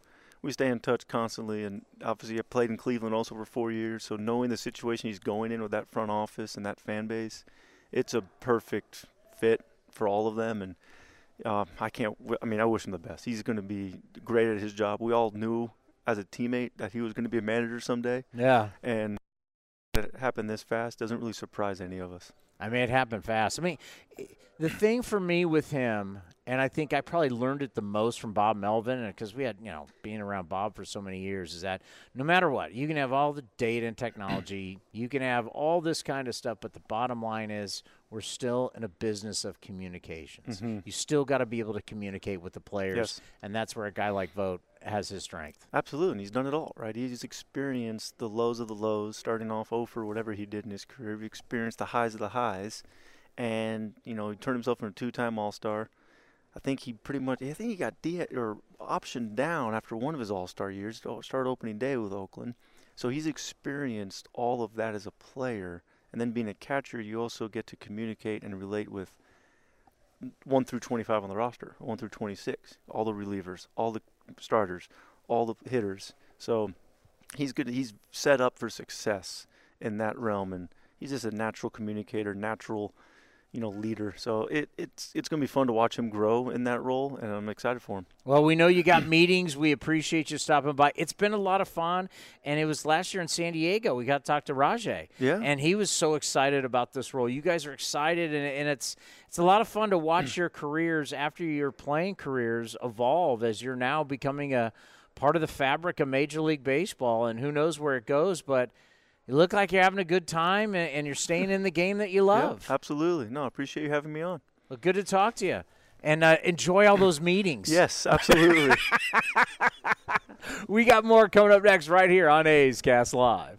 This is Chris Townsend and Commander Cody for Linksoul. You got to go to their website right now, linksoul.com. The new polos are unbelievable. New colors, lighter weight. We got our new summer shipment, Cody. I couldn't be happier. I look better, all thanks to Linksoul. So we're talking about new polos. You can check out their shorts. Anything you need for summer, they have it right now. When you go to their website, they've got a smoking summer deal. Go to linksoul.com. That's linksoul.com. Streaming from the town, A's Cast Live continues with Chris Townsend.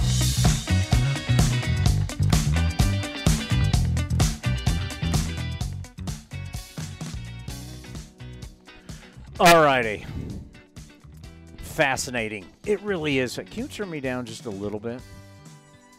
Dan Otero, we're just off the air right now talking, and what's really cool about how much time do we got and where are we? So we're now going to get to the point where we got a ton of guests coming, so we don't. We got about 8 minutes or so before we take a break, and then get it set up for Matty V at 11. Matt Vasgersian. Okay, so Dan was telling us just all the different stuff that he is involved in, that they are. Even like the architects for the A's new design of their new stadium, they're involved in. They're involved in everything that has to deal with players. And then he was just telling me off the air, because we were talking about retractable roof versus not having a retractable roof. And these retractable roofs, they control so there's protocol that the teams have during this regular season for retractable roofs, because you wonder why, like, we go play Texas during the year, right? Roof's never open. But all of a sudden, you get to the postseason, and now the roof's open. Well, why is that? Well, it's because baseball wants the roof open. The Rangers don't want the roof open. So it's kind of like, well, why do you build retractable roofs if you never want them open? Arizona never opens their roof during the regular season. I have no idea why. I don't know if it's cost. Does it cost more money to move the roof? What? Because I don't know why. I'm not in the architectural baseball, football, because I know some of these football, like in Arizona, the Cardinals, they have an opening to their roof, and they have a whole thing that they do before the game. They play dun dun dun dun, and the roof starts to go like this, and everybody starts clapping and going nuts as the roof's going open. So they do that before Cardinal games. So I don't know if it's a cost thing.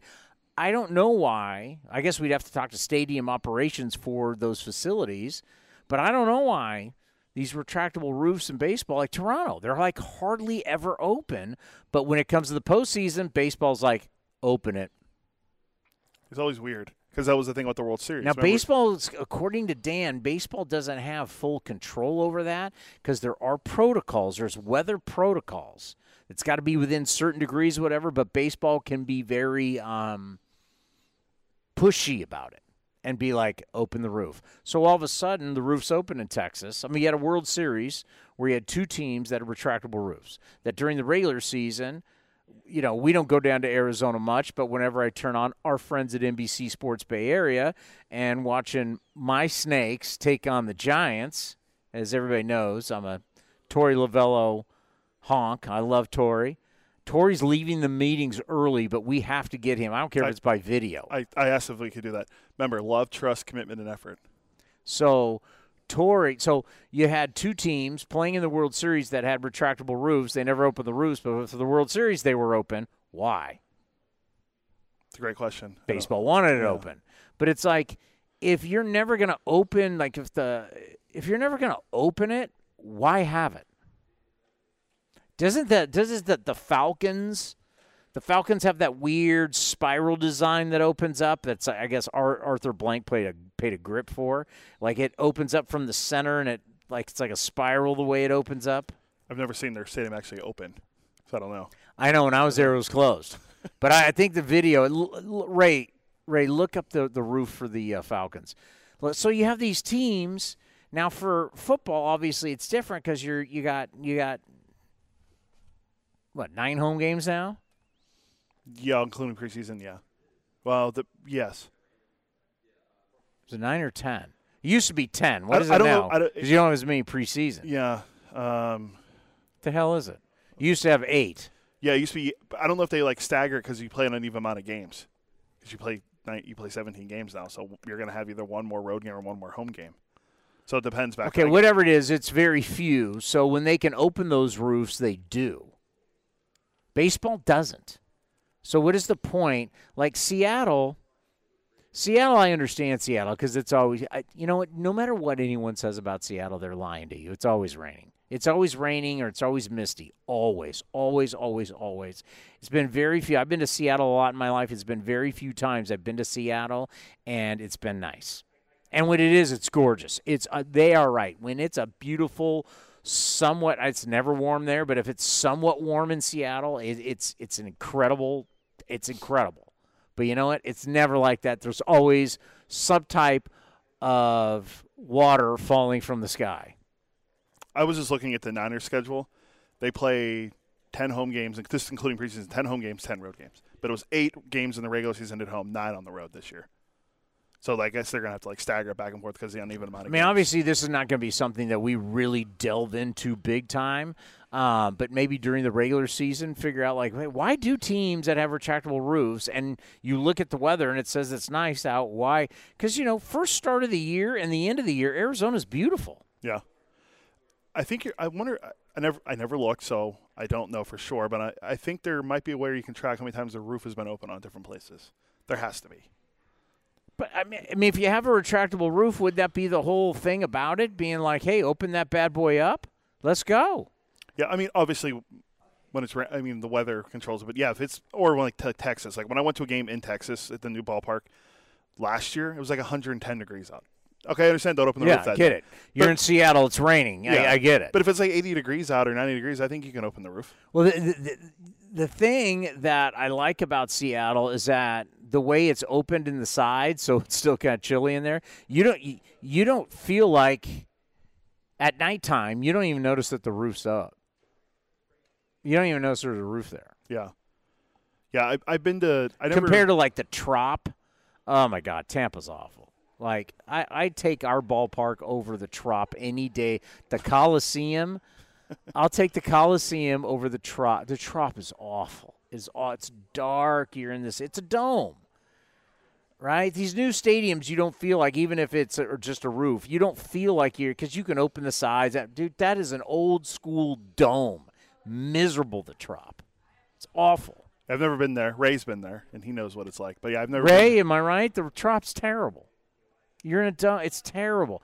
Now, I will say it's important to have a roof because the whole time we were there, that 4-game set I was with the A's against Tampa, it's like you can see the lightning going on outside during the day games. It's lightning. It is crazy. But Dan Otero, good for him and Rajai Davis. We got a chance to catch up with former A's outfielder Rajai Davis, who is also a part of this group of on-field operations. The middleman, basically, and it's smart by baseball. And it's one of the things why the winter meetings is important. This is an industry gathering. The media sits here. We're not media technically, by the way, but the media sits here, and it's Jeff Passan and Ken Rosenthal.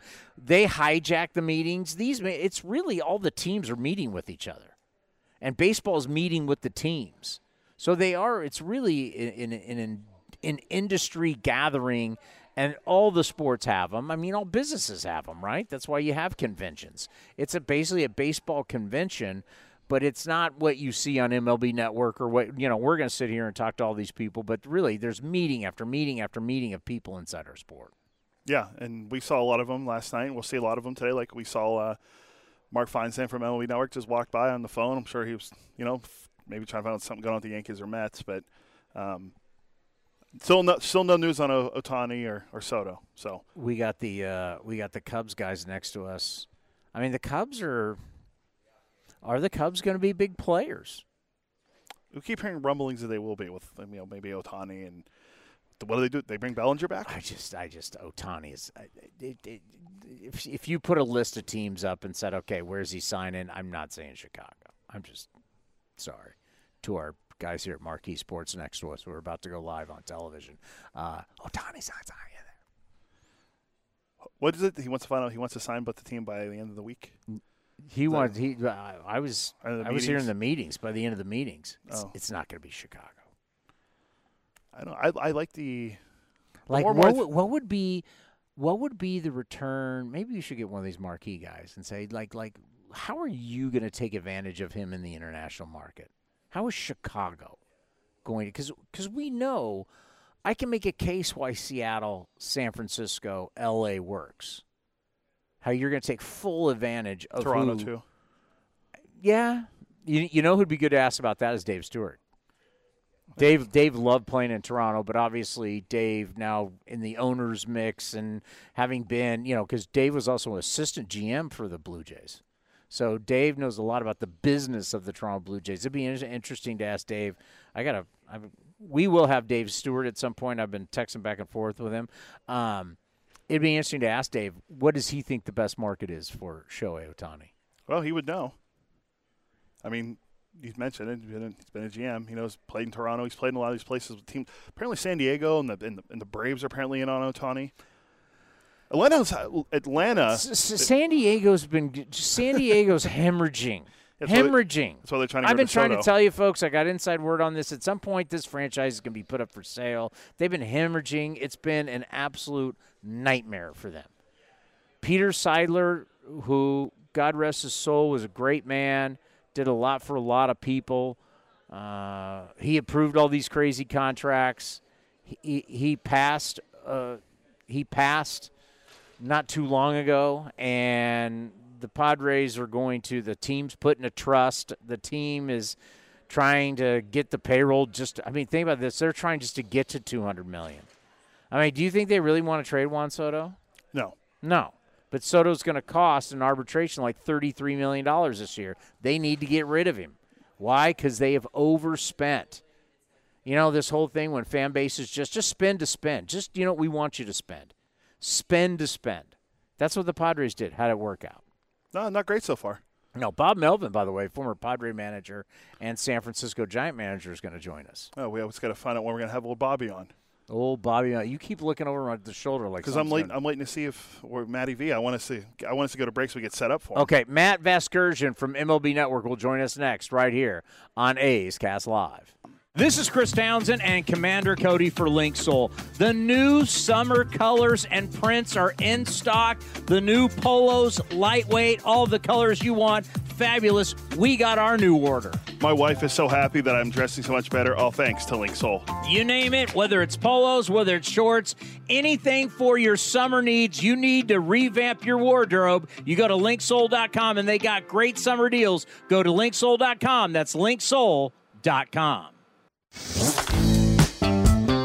Streaming from the A's Road studio, A's Cast Live continues with Chris Townsend. Matty V, Matt Vasgersian, longtime Bay Area, grew up, born and raised. Here, Chris. Yeah, distractions. You got to keep your game on because it's early in the meetings, right? So we started 9 a.m., no one's here. Then all of a sudden, I'm sitting here. Cody can't stop looking at everybody, so I always feel like someone's coming around my shoulder. Right.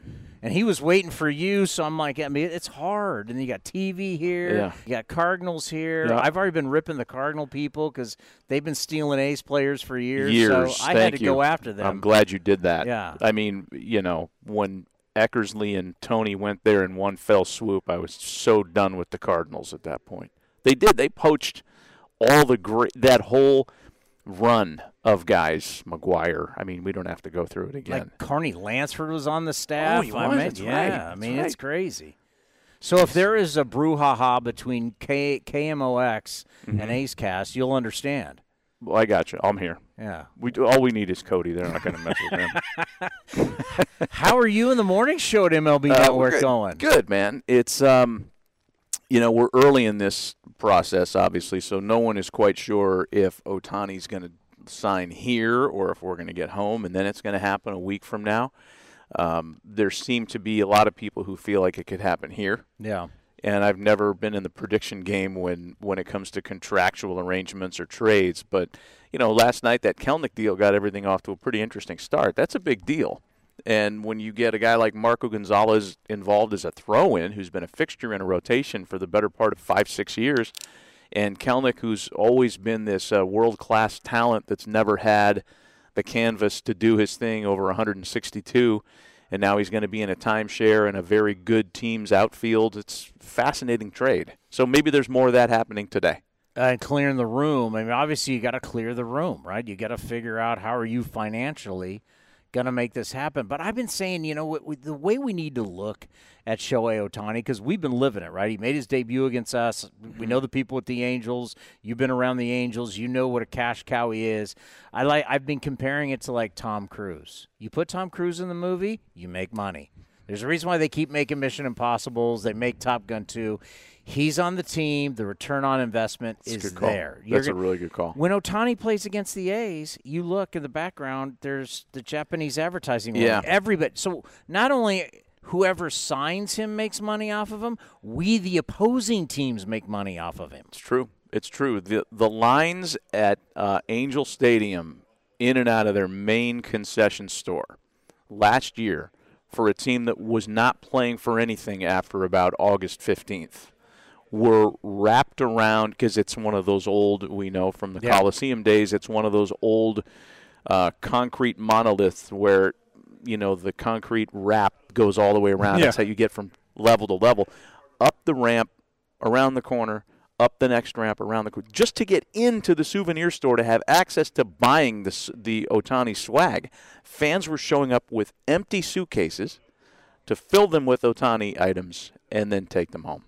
It's an amazing draw. There's nothing that I've ever seen like it in baseball. Fellow San Jose State Spartan baseball player Mark Langston on this program told us about the family that showed up and in 2 days spent over $100,000 in an Ohtani merch. 2 days, $100,000. 2 days, $100,000. Bitcoin money. I'm That's just what like, I say. It's got to be. It's like you got to understand this guy. It's like no matter what he does, he makes you money. Yeah. So it's like, what is the right team? What is the right fit? I have thought. I said it. I still kind of think it. The minute he got hurt, kind of brought the Angels back into play. He knows the staff. They know him. He knows the medical staff. They're going to have the kid gloves. He won't be rushed back in any way because it's going to be hard not to rush it. If you give somebody $500 million, it's going to be tough not to. Yeah. I hear what you're saying, and I felt the same way at the time too. But upon second thought, is it crazy to think that? I don't think there's a discount coming. If that's what the thought was, that no. I think you'll pay full price. Okay. I just think. This is where he's comfortable. Living in Orange County doesn't suck. Right. If he was 100% healthy as a pitcher and a player, I think no chance.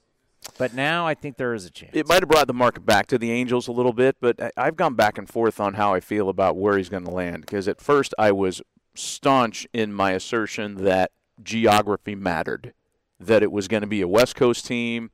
He had just bought a enormous compound in Hawaii, so he wants to be halfway between home in Japan and wherever his baseball home is in the States. He's not a big market guy. He doesn't need New York like Reggie Jackson did.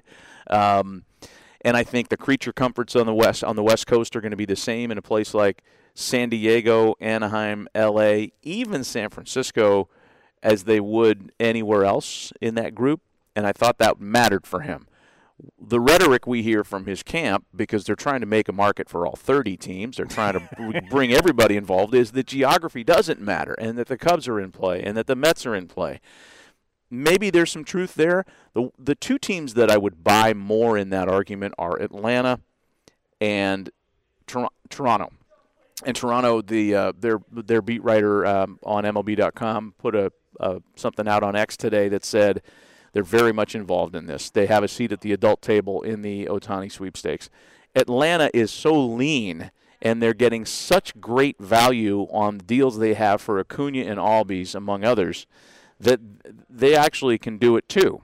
Not to mention they own the entire zip code around the ballpark, including the theater and the restaurants and everything else that people spend their money doing after a Braves game. Those two teams are interesting to me. Beyond that, I'll stay with my original assertion that it's the four West Coast California teams that are the most interesting here. Who would be the biggest shocker?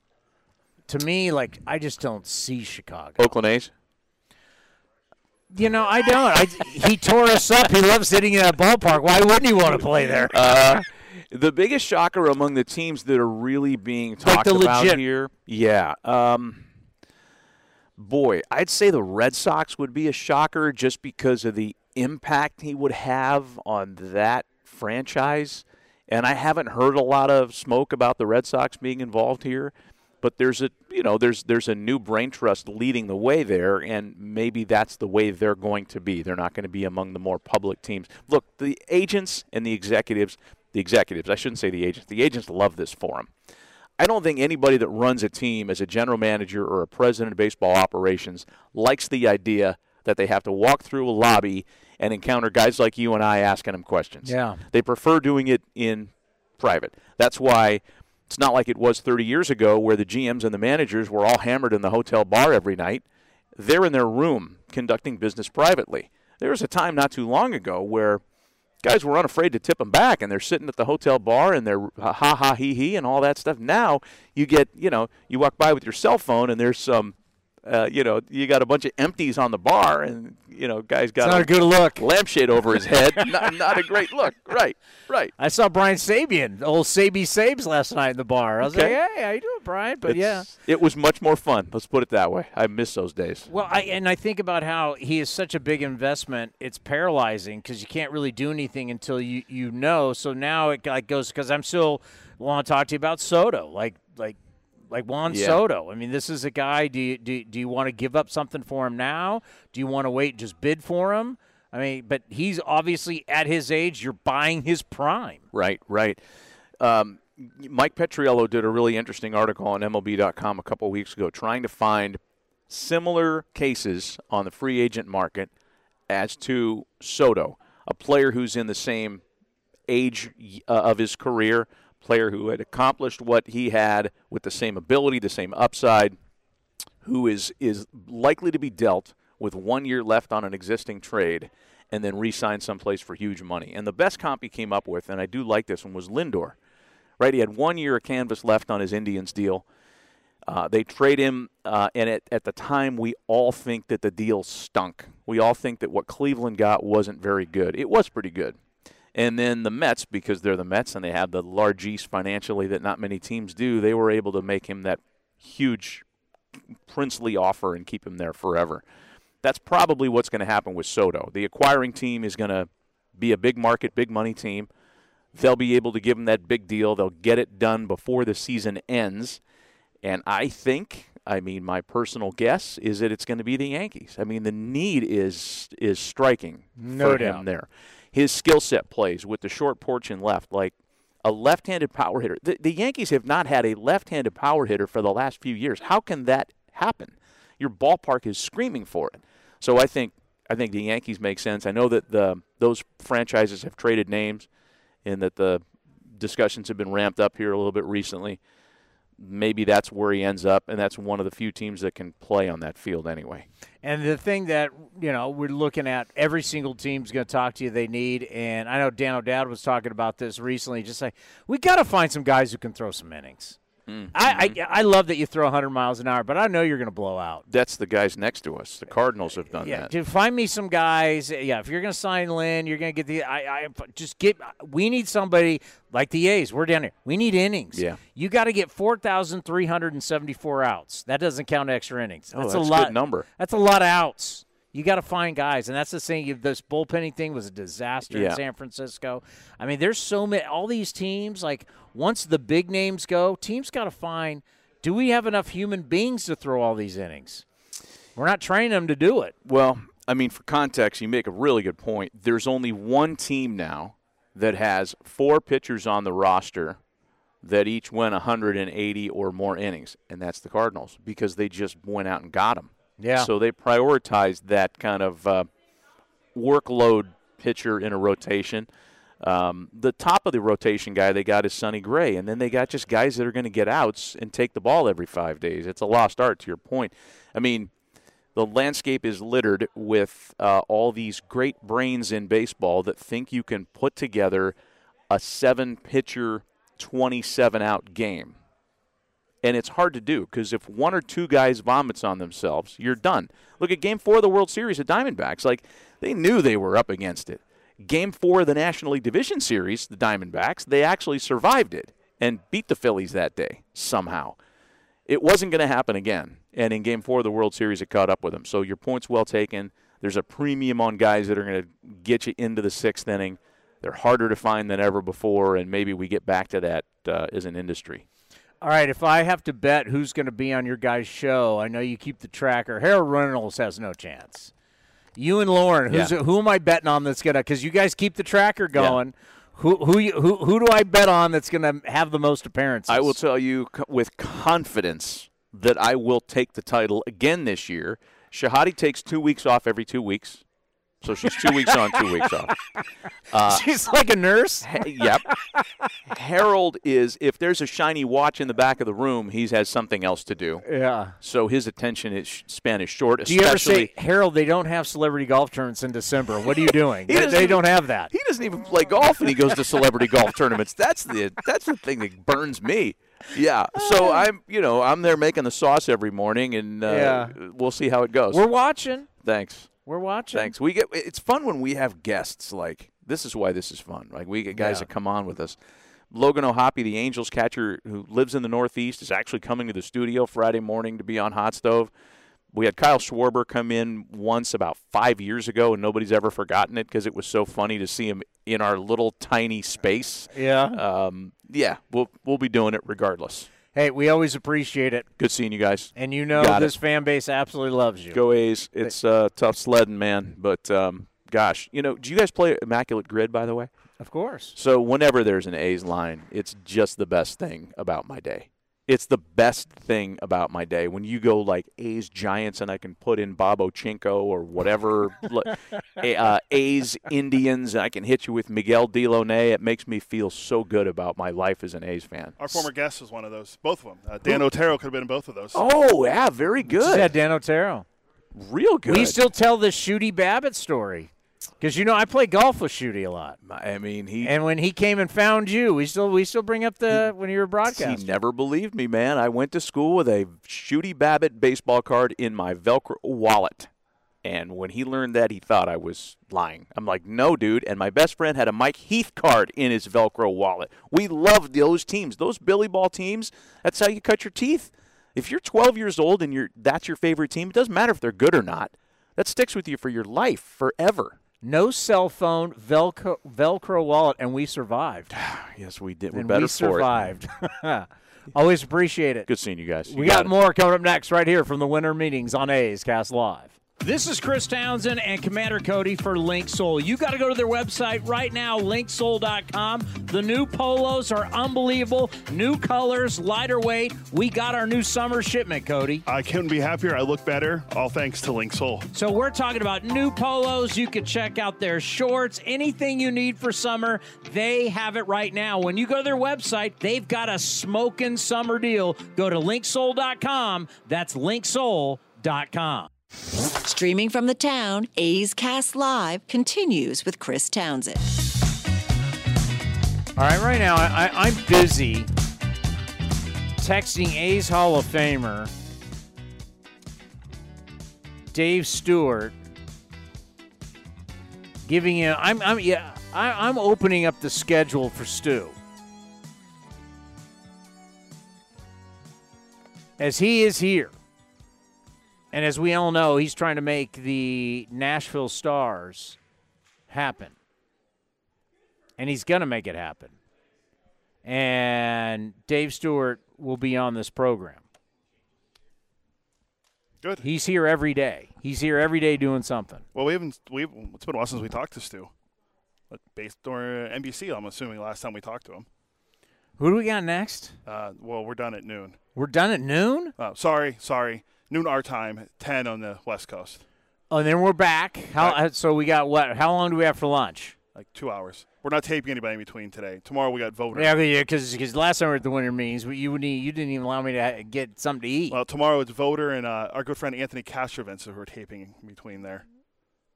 We're going to tape both of them? But voters at 12:10 and then Castrovince is to 1:30. So we got plenty of time. I brought the book. I brought his book. Plenty of time to eat tomorrow. All right. And today. All right. Oh, that sucks. All right, never mind. By the way, where are you taking me to dinner? We never said it was here. I thought it was, because No. I said it was at the Winter Meetings. Oh, no, you just said we never set parameters on where the dinner would take place. I think the Winter Meetings would be a great place for you to pay off your bet of the Mariners not making the postseason. Speaking of the choking Mariners. Speaking of we're trading everybody off now. Speaking of the Mariners, Ken Rosenthal tweeted this while Matty V was on. Fallout from last night's Braves-Mariners trade. The Braves do not plan on keeping left-hander Marco Gonzalez, sources tell The Athletic. Expect to be part of another deal, destination unknown. What about Evan White? I didn't say anything about him. Yeah, he's going to get DFA'd. That trade, I mean, everybody's like, oh, man, the Mariners got hosed. It's like it doesn't, because the Mariners got some prospect kid who's hurt. Some right-handed pitcher. I was looking at video of him. He throws hard. I don't know. Was he a Tommy John kid? He didn't pitch. He's never pitched. He was drafted in 2022. He's never pitched. Yeah, he was drafted in 2022. So he's only been out of college or high school since 2022. Well, he had all last year to pitch, and he didn't pitch. So you trade for a guy that didn't pitch and a 27-year-old nobody right-hander. Yeah. So Kowar was already traded once this offseason from Kansas City. He was in the deal that sent like Kyle Wright and all those guys. His career numbers are terrible. Yeah, he's 20. I think he's 27. No, but this whole thing is they're paralyzed because they got to get down. They got to get the money down. I mean, that's the bottom line. They got to get the money. Everybody has to make the finances try and work for Ohtani. So these teams right now are paralyzed. You're not going to go make any other financial commitments until you know whether you're in or not on Ohtani. And all these teams are claiming that they are all in, and they are going to spend as much as they'll spend what it takes to get him. So if you're in that mode, if you're in the mode that you're going to spend whatever it takes to get him, you're not going to be able to go cut a 3-year, $70 million deal with somebody else. All business is on hold until these teams, like think about the Yankees right now. The Yankees, okay, they were doing the Soto dance, and then they said, it's too pricey. Well, that's just all negotiations. And in reality, they know that the Soto deal is probably $400 million. Yeah, that sounds about right. Okay? So if you know the Soto deal's $400 million, but yet you still want to be in the Ohtani sweepstakes, well, that's $500 million. Yeah, it's a lot of money. So can you really make the call on Soto until you know about Ohtani? Can anybody make the call on Soto until you know about Ohtani? I think that's why we're waiting. It's like we're seeing all these moves happen, but I think everyone's waiting to see what happens with. Last year's winter meetings, you thought it was basically Judge is either going to be a Giant or a Yankee. Now, he was at the Thursday night football game against the Buccaneers, got on the private jet and flew to the West Coast to San Diego to the winter meetings, which we thought was to meet with the Giants, but it wasn't. It was to meet with the Padres. And the Padres actually made a bigger offer to Aaron Judge than the Giants did. And in the end, all that didn't matter. He just wanted to be wined and dined, and he was going to re-sign with the Yankees anyway, right? Yes. So, but that was really a 2-3 team race last year. That's not the case this year. This is a total. You have so many different teams that are in on this guy, and none of them are going to make any moves until they find out what his deal is. Yeah. Now, Vasgersian brought up again, so that's twice now. We had Eduardo Perez and now Matt Vasgersian have both mentioned Toronto. Yeah, because I keep seeing that on X that Toronto could be a big player for him. Got to remember, man, they got big loot. The Blue Jays got big loot. I mean, they're putting in like $400 million to revamp. I still call it the Sky Dome because I'm a dinosaur, but yeah, I mean they got big money. Sportsnet, Rogers Sportsnet, they're all the cable. They're for the country. You got a country behind you. They got big money. And signing an international star like that in Toronto, one of the great international cities, Toronto. Can't wait for him to hit a home run playing for the Blue Jays, and he throws up the 6 symbol. Oh, my God. All of a sudden, your boy Drake is now a Blue Jays fan because Ohtani signs. He's running around. He ditches the Raptors, and now he's all about baseball because Ohtani. Well, when's Taylor Swift going to start hanging out there? Taylor Swift's going to start dating Ohtani? She's going to start going to Blue Jay games and just capture on everything, all the momentum in sports? Oh, God, that'd be the worst. That would be. But, I really never thought about that. I never really thought that the big player could be the Blue Jays. Yeah, because they're probably most likely not going to bring back Chapman, right? So no, because you know what? They know that Brian Kenny, my guy Brian Kenny, we got to get on him about that. His hard hit he hit 167 the last month. Second to last month, he hit 197. Where the hell are you getting these barrel? He has it was the best hard hit rate and the second best barrel rate. Yet he hit like 207 for the last 5 weeks of the season. Yeah. He was not 5 months of the season. He couldn't hit. Matt Chapman. We watched it. We saw it. He is so streaky, and he goes through those times where he flat out cannot hit. How do you go back-to-back months of hitting a $197 and then a $167, and you're trying to sell me on a barrel rate? Yeah, it's not good. That's what we do now when trying to sell players, because if their traditional numbers aren't great. Best defensive third baseman, there's no question. His athleticism, we love Matt Chapman. We got to know Matt Chapman real well, but Matt Chapman, bring up month to month on Chapman. I mean, it's crazy when you see how his first month he hit 370-something. After that, he was awful. Give me a second. I'm pulling it up here. Let's go to the old splits page. You can also look at his home and away splits, too, because I think he was a better hitter. Just give me the months. You just see, it's crazy how bad he was month to month. Okay. So we'll start with his great March/April where he hit 384. Then so he hit 384 in the first month, basically. 5 homers, 21 runs. Everybody's talking about, it's finally, this is where it's at. Oh, my God, Matt Chapman. And then watch this nosedive. It's unbelievable. So 5 and 21, that's homers and RBIs. The next month, May, 202 with 2 home runs, 7 runs batted in. You hit 380 in a month, and then drop the next month, you hit 202. Yeah, with 2 home runs and only 7 runs batted. You're not even hitting your weight that month. All right, third month. June, he hit 200. So you hit 380, and then the next month you hit 202, and the next month after that you hit 200. Correct. All right? Then July, he surges to 247. 247, he's now like Tony Gwynn. All right, so then, but look how he finishes. It's unbelievable. August, 197, 1 homer, 6 runs batted in. 197, the last month? 167, 2 home runs, 4 runs batted in. And you're going to sell me on barrel rate and hard hit rate when you're hitting 167 and 200 and 202? And I mean, you're in. Get them. He was a better hitter. Good luck. You know what? You San Francisco Giants, you want to do it. Good luck. Better hitter away from Rogers Center, too. He had 254 on the road, 223 at home. Good luck.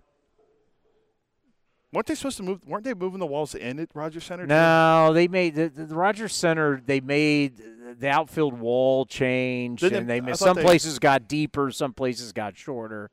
But when you're hitting 200, when you hit 202, and then the next month hit 200, and then you finish going 197 and 167, you are an easy out.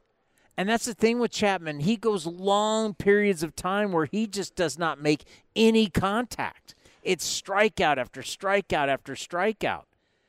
I just, like, you're crazy. You want to sign that long term? Now, obviously, the guy's hard-nosed. He brings it every day. We always love that about him. His defense is second to none. But, man, he can't hit.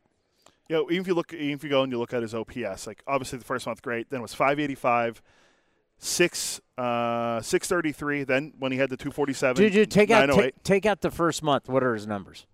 I'd have to go through the whole list and do that, but he had his OPS in the first month was 1,152. The next highest was the entire year. Rest of the year was in July when he had a 908.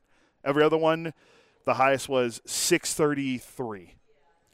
And you're playing at the Rogers Center, which is offensive happy. I don't know. I mean, I just, you know, I don't know how you can justify giving him I mean, put it this way: why wouldn't the Blue Jays sign him?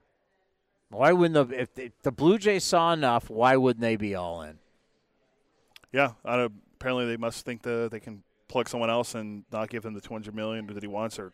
300. There's no way he gets $200 million. I don't think now after the year he had last year, especially if what if all this pandering we hear about how the Giants are going to sign Ohtani and Yamamoto and they get Matt Chapman. That's an upgrade than what they've had, but that's after Kiribaning the number one free agent again and you missed out and that's your guy. It'll be a major disappointment. It will. I mean, I can tell you now when he's hitting 200 in July, there's going to be like. Giant fans, the way they had run the club the last few years, they have forced themselves into this situation. You didn't get any star players. You've never replaced Barry Bonds, right? Buster Posey's a great player. Buster Posey's going to be a Hall of Famer. I get it. But you got so used to what it's like to have Bonds, and you've never replaced that. And at this point now, you haven't spent the money. It's time to spend the money. It's time to have a guy like that. They need a guy. They need a guy, and they haven't been able to produce that from their system, which is hard to do. Star players, it's hard. Where can you get star players? In free agency. Is Matt Chapman that guy? No. If you want to just spend money, I get it, but finding a star player, that's not going to be Matt Chapman. Yeah, I think. Or you got to trade for a guy. I was thinking. And that's the whole thing about Soto. Trying to get Soto in division. Preller, to me, seems like a guy who doesn't care. And that's something that Billy Beane for years didn't care. Billy Beane would trade you in division. Yeah. I mean, if you're going to get what's best you're going to get the best possible deal you can get. So, I mean, would you trade in division? I probably wouldn't, but then I'm not a guy making those kind of calls. I'm sitting here next to you. That's very true. I could wondering where you're buying me dinner tonight. I thought Soto and the Giants, but then the whole in-division thing, and I don't know if Farhan and A.J. Preller can work out a deal, but, I mean, A.J. Preller's on his, seventh manager? A.J. Preller, my God. How this guy has a job, it's beyond me. One of his former managers just got hired to be the manager in Milwaukee, Pat Murphy. It's beyond. Now Schiltz, the manager of the Padres, that happened, So now that was the last job open was San Diego, and they finally hired Schiltz, 2 weeks ago? By the way, the date on Voter getting on the show is on the 19th of September. Stephen Vogt on the 19th of September on this program telling us he's just learning his job in the bullpen as a coach for the Mariners. And he's now the manager of the Indians. I was going to look to see. Excuse me, the Guardians. That's crazy. I'm going to see what the official date was when they hired. It was early November, if not September or October. November 6th. It's almost like, do you know what? So we got Voter tomorrow. Yeah. You need to go get the clip of where he was talking about how I've had a lot to learn. I'm still learning. Play that clip for him. Go, that was 2 months ago, and you're now the manager of the Guardians. You're not the guy in the bullpen anymore. You're now the manager. Yes, I almost said Stephen Vogt would have been a great when we were talking about when Matty V brought up Immaculate Grid. I was going to say, Vogt would have been a great A's Guardian, but he never played for the Guardians. Just manage them. He hasn't even managed them yet.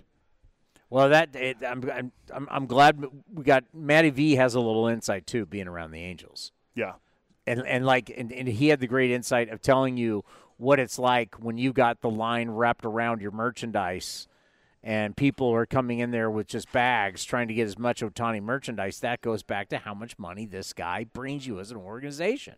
He's a cash cow. You're not. It's hard to say it in baseball. You're not buying the numbers. Yeah.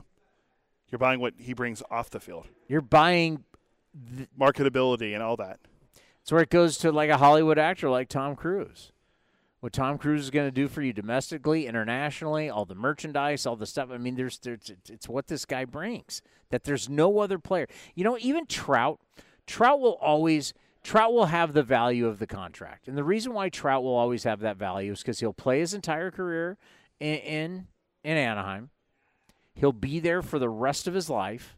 You got to realize, guys like this, when they stay in your organization forever, so years from now when the Angels are having their special dinner where they're trying to close out the biggest sponsors and people are handing you checks for $100 million and $200 million, well, who's the marquee guy there? Oh, the Hall of Famer Mike Trout. That's what these guys. This is what That's why you sign these guys to a contract, and then you say you have a 10-year after, like what Pujols did with the Angels, which has been a disaster. Now that he's showing up to camp and everybody's like, "You're still around," but that's the whole thing. It's like we sign you to a contract, and then after you retire, here's a 10-year service contract. Because you still mean so much. A guy like Trout will mean so much, like we've seen with Willie Mays. Willie Mays means a ton to the Giants. Whenever they have their big donors and they have their big sponsor, they're wheeling Willie Mays out. Willie Mays is still helping them close deals. And still, the Giants, it's Willie Mays. A player like that sticks with you forever. That's the value that they bring. So when people say, I'm not sure if Mike Trout's going to ever be worth the kind, Mike Trout will be there forever. I don't think Trout's going to leave.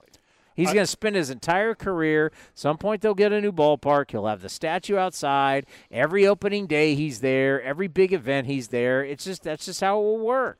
I was just going to ask you, more likely to happen. You remember when I just did the whole event with Jason Giambi in Comerica. So we did Comerica Bank, and I'm up there with Jason Giambi, and we don't even view Giambi as, even though he's now an A's Hall of Famer, we don't even view him as the A's guy. And these guys from Comerica Bank, who's a sponsor, I'm up there, and they're hanging on every word he said. Yeah, I mean, he's... So just pick it up. Kids like people my age. Did I even tell the story? About Giambi? I don't think so. So we did an event with Comerica Bank, and it was in the visiting clubhouse. And we're in there, and it's all the top guys at Comerica Bank. And it's a dinner, and they serve dinner inside the clubhouse. It was really cool. It was all, the lockers and everything were set up. And, we talked with Jason Giambi. Giambi took questions from the crowd and everything. They loved it. So just think about what Mike Trout will be like years from now when you're having these big events with the big sponsors and you got Mike Trout there. That's why he's worth the money. It's just not how many home runs and stolen bases and MVPs and all of that. Yes, winning World Series is what it's all about. But now Corey Seager's that guy with Texas. So years from now, after Corey Seager has won you a World Series, Corey Seager's going to be doing dinners for you, and he's going to be doing, luncheons and brunches and with the main sponsors. There's a reason these guys have this kind of value. I was just going to ask Why do you think they're rolling Jerry Rice out at the 49er games constantly? Why? Because he's Jerry Rice. Yeah, he's been at he's everywhere. These guys have great value well after they play. I was going to ask you more likely to happen. Steph Curry is going to be rolling around talking to Warriors. Joe Lacob will have Steph Curry helping close deals and going to dinners and playing golf and doing all this stuff with sponsors for years after Steph Curry's career's over. So the talk of him being a Hornet, you don't think is going to happen? Only you're talking about that. Fans have talked about him, not media, fans. You trolls have been trying to get Steph Curry. He'll be a Warrior for his career. Yes. And they'll have a statue, and Steph Curry will always be there when Joe Lacob needs him, and when they're doing big sponsorship deals, Steph Curry will be there. That's what all-time greats do for your organization. They live. It's like when we were right before the great Al Kaline passed away, and we were in Detroit. I don't think Dallaire even knows the story. I've told a story about where Al Kaline came into the booth, and you're like, oh, my God. I mean, Al Kaline was always there. He's Mr. Tiger. He was always there. He was on the payroll. From prom to the big leagues. He was Al Kaline. A guy like that continues to help you make money. I mean, so that's where you got to weigh this kind of stuff in when you think about these. So everybody just wants to look at numbers of what the player's going to do. These franchise guys go way beyond that for years. But that's what business people think. Here at the winter meetings, we're going to sit here and go down his data, and we're going to look at everything. And, yes, that's all important. But when you're making a financial commitment like what we are going to see, you're thinking beyond. He's beyond I know there's been shows before, beyond the numbers. He's beyond the numbers. Well, I was going to ask you, more likely to happen. Ohtani signs with He's the bank account is what he is. Ohtani signs with the Giants. Trout gets traded to the Phillies. Who? What? What's more likely to happen? Ohtani signs with the Giants, or Trout gets traded to the Phillies? Trout's not getting traded. Yeah, I think more likely Ohtani gets signed with the Giants. Because although I've been seeing people link Trout to the Phillies for some reason this offseason. Trout understands the value of staying with one organization his entire career. He's not changing. He's going to stay. He's going to be the statue guy. He's made that commitment. That's where it's at. Well, I mean, for my wife's sake, I hope he stays with the Angels. That's just where it is. And that's hopefully where we will get at some point, where we have a player like that. But you know what, though? There's not a lot of players like that. No.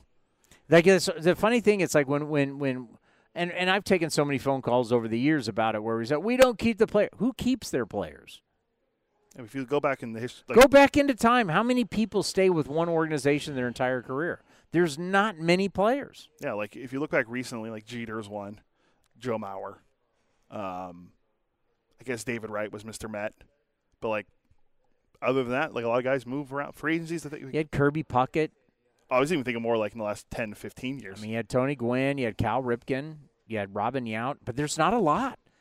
We've had over 20,000 players. How many guys? I mean, Willie Mays played for the Mets. I mean, we look at the Giants always talk about, they're like, hey, Willie McCovey, for God's sakes, was an A. Very true. So it's like, thinking that guys stick around their entire careers, it is very, very rare to have one player have a and let's say a Hall of Fame career and stay with one team. A Hall of Fame career. Wasn't Tom Seaver a Red? Yeah, it was a Tom Seaver when he won his 3,000th game. He was a White Sox. Yeah. So yeah, Randy Johnson. Randy Johnson won his 300th game with the Giants. That's correct. I mean, Nolan Ryan, what is the thing? Nolan Ryan pitched in the most innings for the Angels, something about the Astros, but then went into the Hall of Fame as a Ranger. Yeah, probably the most strikeouts as an Astros, obviously. But I think it's the most games pitched or whatever, most innings pitches with the Angels, something. But the team he did not pitch the most for is whose cap he wears in the Hall of Fame. Isn't speaking of Hall of Fame, doesn't the Hawk want to change his cap in Hall of Fame? He wants to move from the Expos to the Cubs, I think. Yeah.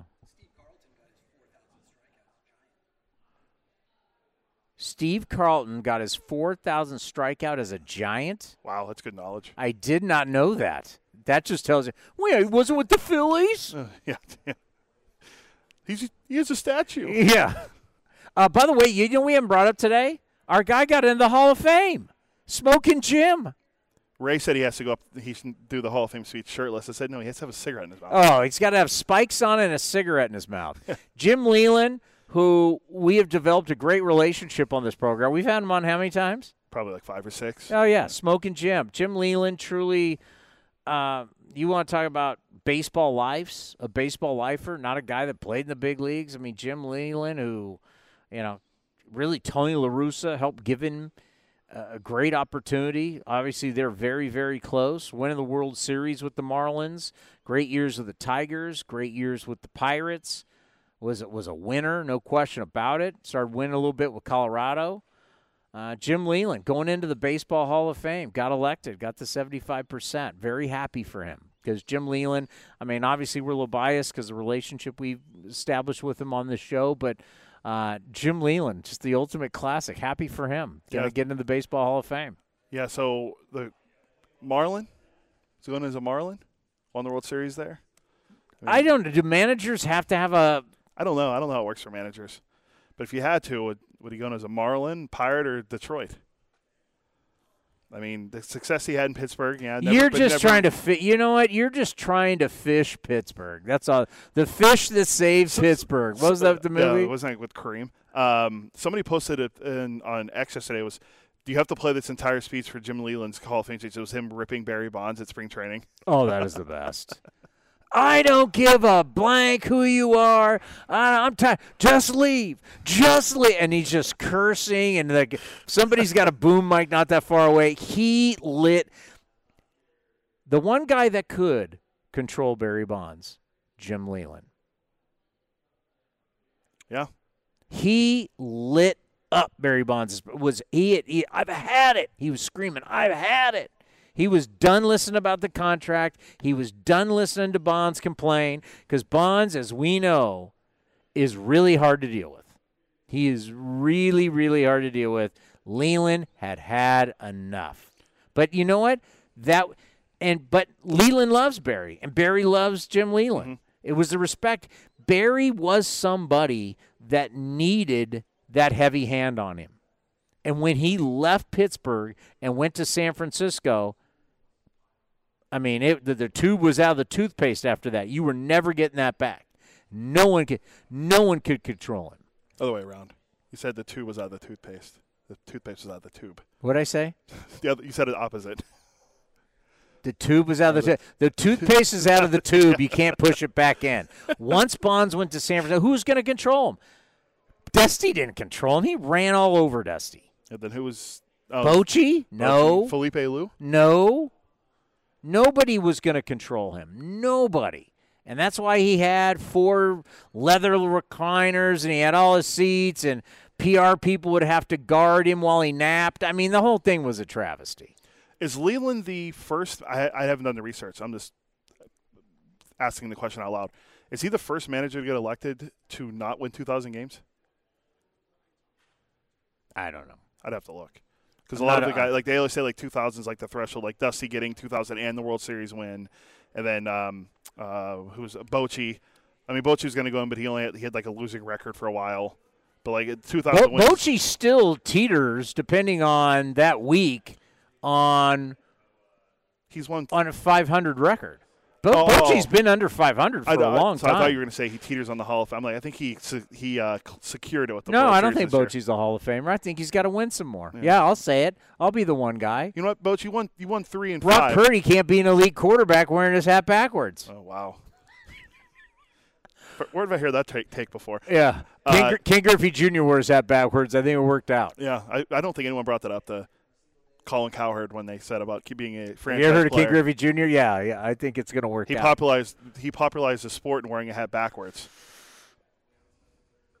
Yeah, Bochy, look at his record. Bochy still may not be 500.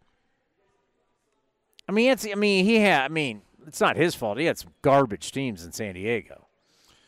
Some bad teams. Old Boch, friend of the program. 4 World Series titles. Yep, Boch, you know what? He's actually 2,093 and 2,101. He's actually under 500. I'm telling you, he's under 500. And they won, and they were pretty good. He was. Yeah.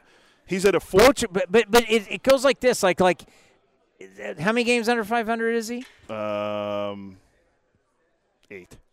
So a hot streak. So Bochy's 500 record above it and below it. It's always kind of moving, right? Yeah. Depends on how his current team is doing. But, yeah, 4 World Series. I mean, he didn't have to win that World Series title. He was getting in the Hall of Fame. No. If you want to get in the Hall of Fame, win one back-to-back. Does he go in as a Ranger? What about a Padre? You know, the impressive thing is he took them to the World Series. 3 different teams he's taken to the World Series. Yeah. 3 different teams. And they're not like traditional baseball. It's not like he took the Yankees, he took Braves, the Padres and the Cardinals. Rangers to the World Series, right? Yeah, it's not like Giants hadn't been to the World Series since '89. Yeah, it's 02. Oh yeah, 02. But like I said, it's not like he took the Blue Bloods, Cardinals, Yankees, and Braves, Red Sox. There's nobody that can be a Bochy detractor. I mean, you're just being an ass. You're just being an ass, right? You're just being a jerk.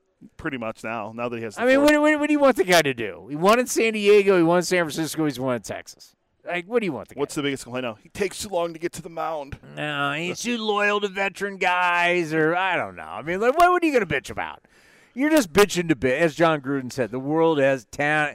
Let me tell you something, man. The world just has bitches. They just bitch and complain. That was Gruden's line. But it's true. Like Grudenism. How can you? God, I wish we could have John on the show. John, it's not terrestrial. You just let it rip. Can I imagine? I wonder if I could get him on the show. Is he still working for the Saints? He's a consultant for the Saints. The 3-headed monster that can't win now? The New Orleans Raiders? Yeah, Derek Carr was getting booed off the field yesterday. Was he? I don't know. I was at the Titans game. Then he got hurt, and Famous Jameis was in it. Famous Jameis. You know what they say about Famous Jameis? He keeps his team and the other team in the game. Keeps his team in the game and the other team in the game. Yeah, we were at the Titans game yesterday. It was a lot of fun. I'm telling you, Nashville's got it going. Yeah, we got 2 more days. We got another show coming up in a couple hours. All right, so time for lunch. Yeah, we're back on it. We're back on it too. We're back on it 2 here, 12 Pacific. Don't get. No one cares what time we're here. Yeah. They only. We'll care be back about in a few then. hours. Yeah, we're gonna have. What do we got? Our first guest is gonna be our guy Ryan Divish. So we can talk about Sarasota bro Jared Kelnick now. Oh, it's sad. Just a programming note. Looks like Dave Stewart will join us tomorrow morning. Oh, he confirmed the time. Maybe he said it's looking good, but he's going to get back to us on the exact time. Okay. So we'll talk about Nashville, about his quest for Nashville Stars. We'll do A's, and Ohtani will not have signed by this point, but Dave will have us because Dave Stewart's really one of the most interesting guys in baseball because he's star player, World Series champion, World Series MVP, now an A's Hall of Famer, pitching coach, GM, assistant GM, also been an agent. So he can talk everything about Ohtani, and also he not only played and won a World Series in Toronto, he was an assistant GM in Toronto. So we can talk about kind of Blue Jays business. So it'll be fun with Dave Stewart to talk about all the, what do you think about San Francisco and Seattle versus what you're seeing with L.A.? Then you're going to want, does Chicago actually have a shot? Is Ohtani going to go to the Midwest? Dave, yes or no, you buy it? It's a good question to ask him because we're right between the Cubs and the Cardinals. You know what? I didn't think about that. We're actually in between the Cubs and the Cardinals, so if a fight breaks out, who we backing here? Well, they still Cardinals have screwed us for years, let's be honest. We might have to be with the Cubs on this one. I mean, I'm trying to think of a big A, the one that was a Cub, like Trevor Cahill. No, that's not going to work. Yeah, there hasn't been a whole big Cubs A's. Jeff Samardzija. We got Rich Harden from the Cubs. I don't know. It could be some nasty NL Central here in Nashville. We might have some. You think some Nashville chickens hot? It could get hot here. How did we get in? How did we get put between these guys? Actually, Craig Breslow. Was our guy. Then he was their director of pitching. That's right. Smartest man in baseball, Craig Breslow. CBO of the Red Sox. Love Craig Breslow. As long as we're not next to the Mariners. I don't want to have to hear them whine. I don't want to hear about Jerry DiPoto. Isn't that the worst? We got to open up every year against them. I'm so over the Mariners. I don't remember who we play on opening day this year. I remember off the top of their head. The Guardians. Stephen Vogt comes to town. Voter's first series? Literally 2.5 months ago, he's in the bullpen, first-time coach, and now he's a manager. Now he's managing a game against the A's a few months later. It's unbelievable. All right, we're going to take a little lunch break. We'll be back in 2 hours. Who we got again? We're going to have Ryan Divish, former Giants GM Bobby Evans, who we always love to talk to here. Oh, Bobby Evans will be great to talk about. We might have 3-time World Series champion Bobby Evans. Might have Mike Farron. I don't know. He's busy. And then we're going to have our good friend Derek Shelton from the Pirates on. Shelty's coming on? Yeah. At one point, Derek Shelton looked like he was going to be manager of the year in the National League. He was, and then the Pirates kind of collapsed. And they played well at the end of the year. So, Chad Pender? Cheese here. We got a lot. 2 hours. We'll be back right here on A's Cast Live. This is Chris Townsend and Commander Cody for Link Soul. You need to redo your wardrobe, especially for summer. They got new colors, new styles. Summer is here. The polos, unbelievable. The shorts, you name it, we got our new order. My wife is the happiest one out of all of us because I look better, thanks to Link Soul. And they've got unbelievable deals right now for the summer. So what are you waiting for? Shirts, polos, shorts, you name it. You go to linksoul.com. That's linksoul.com. This has been a presentation of the Oakland Athletics.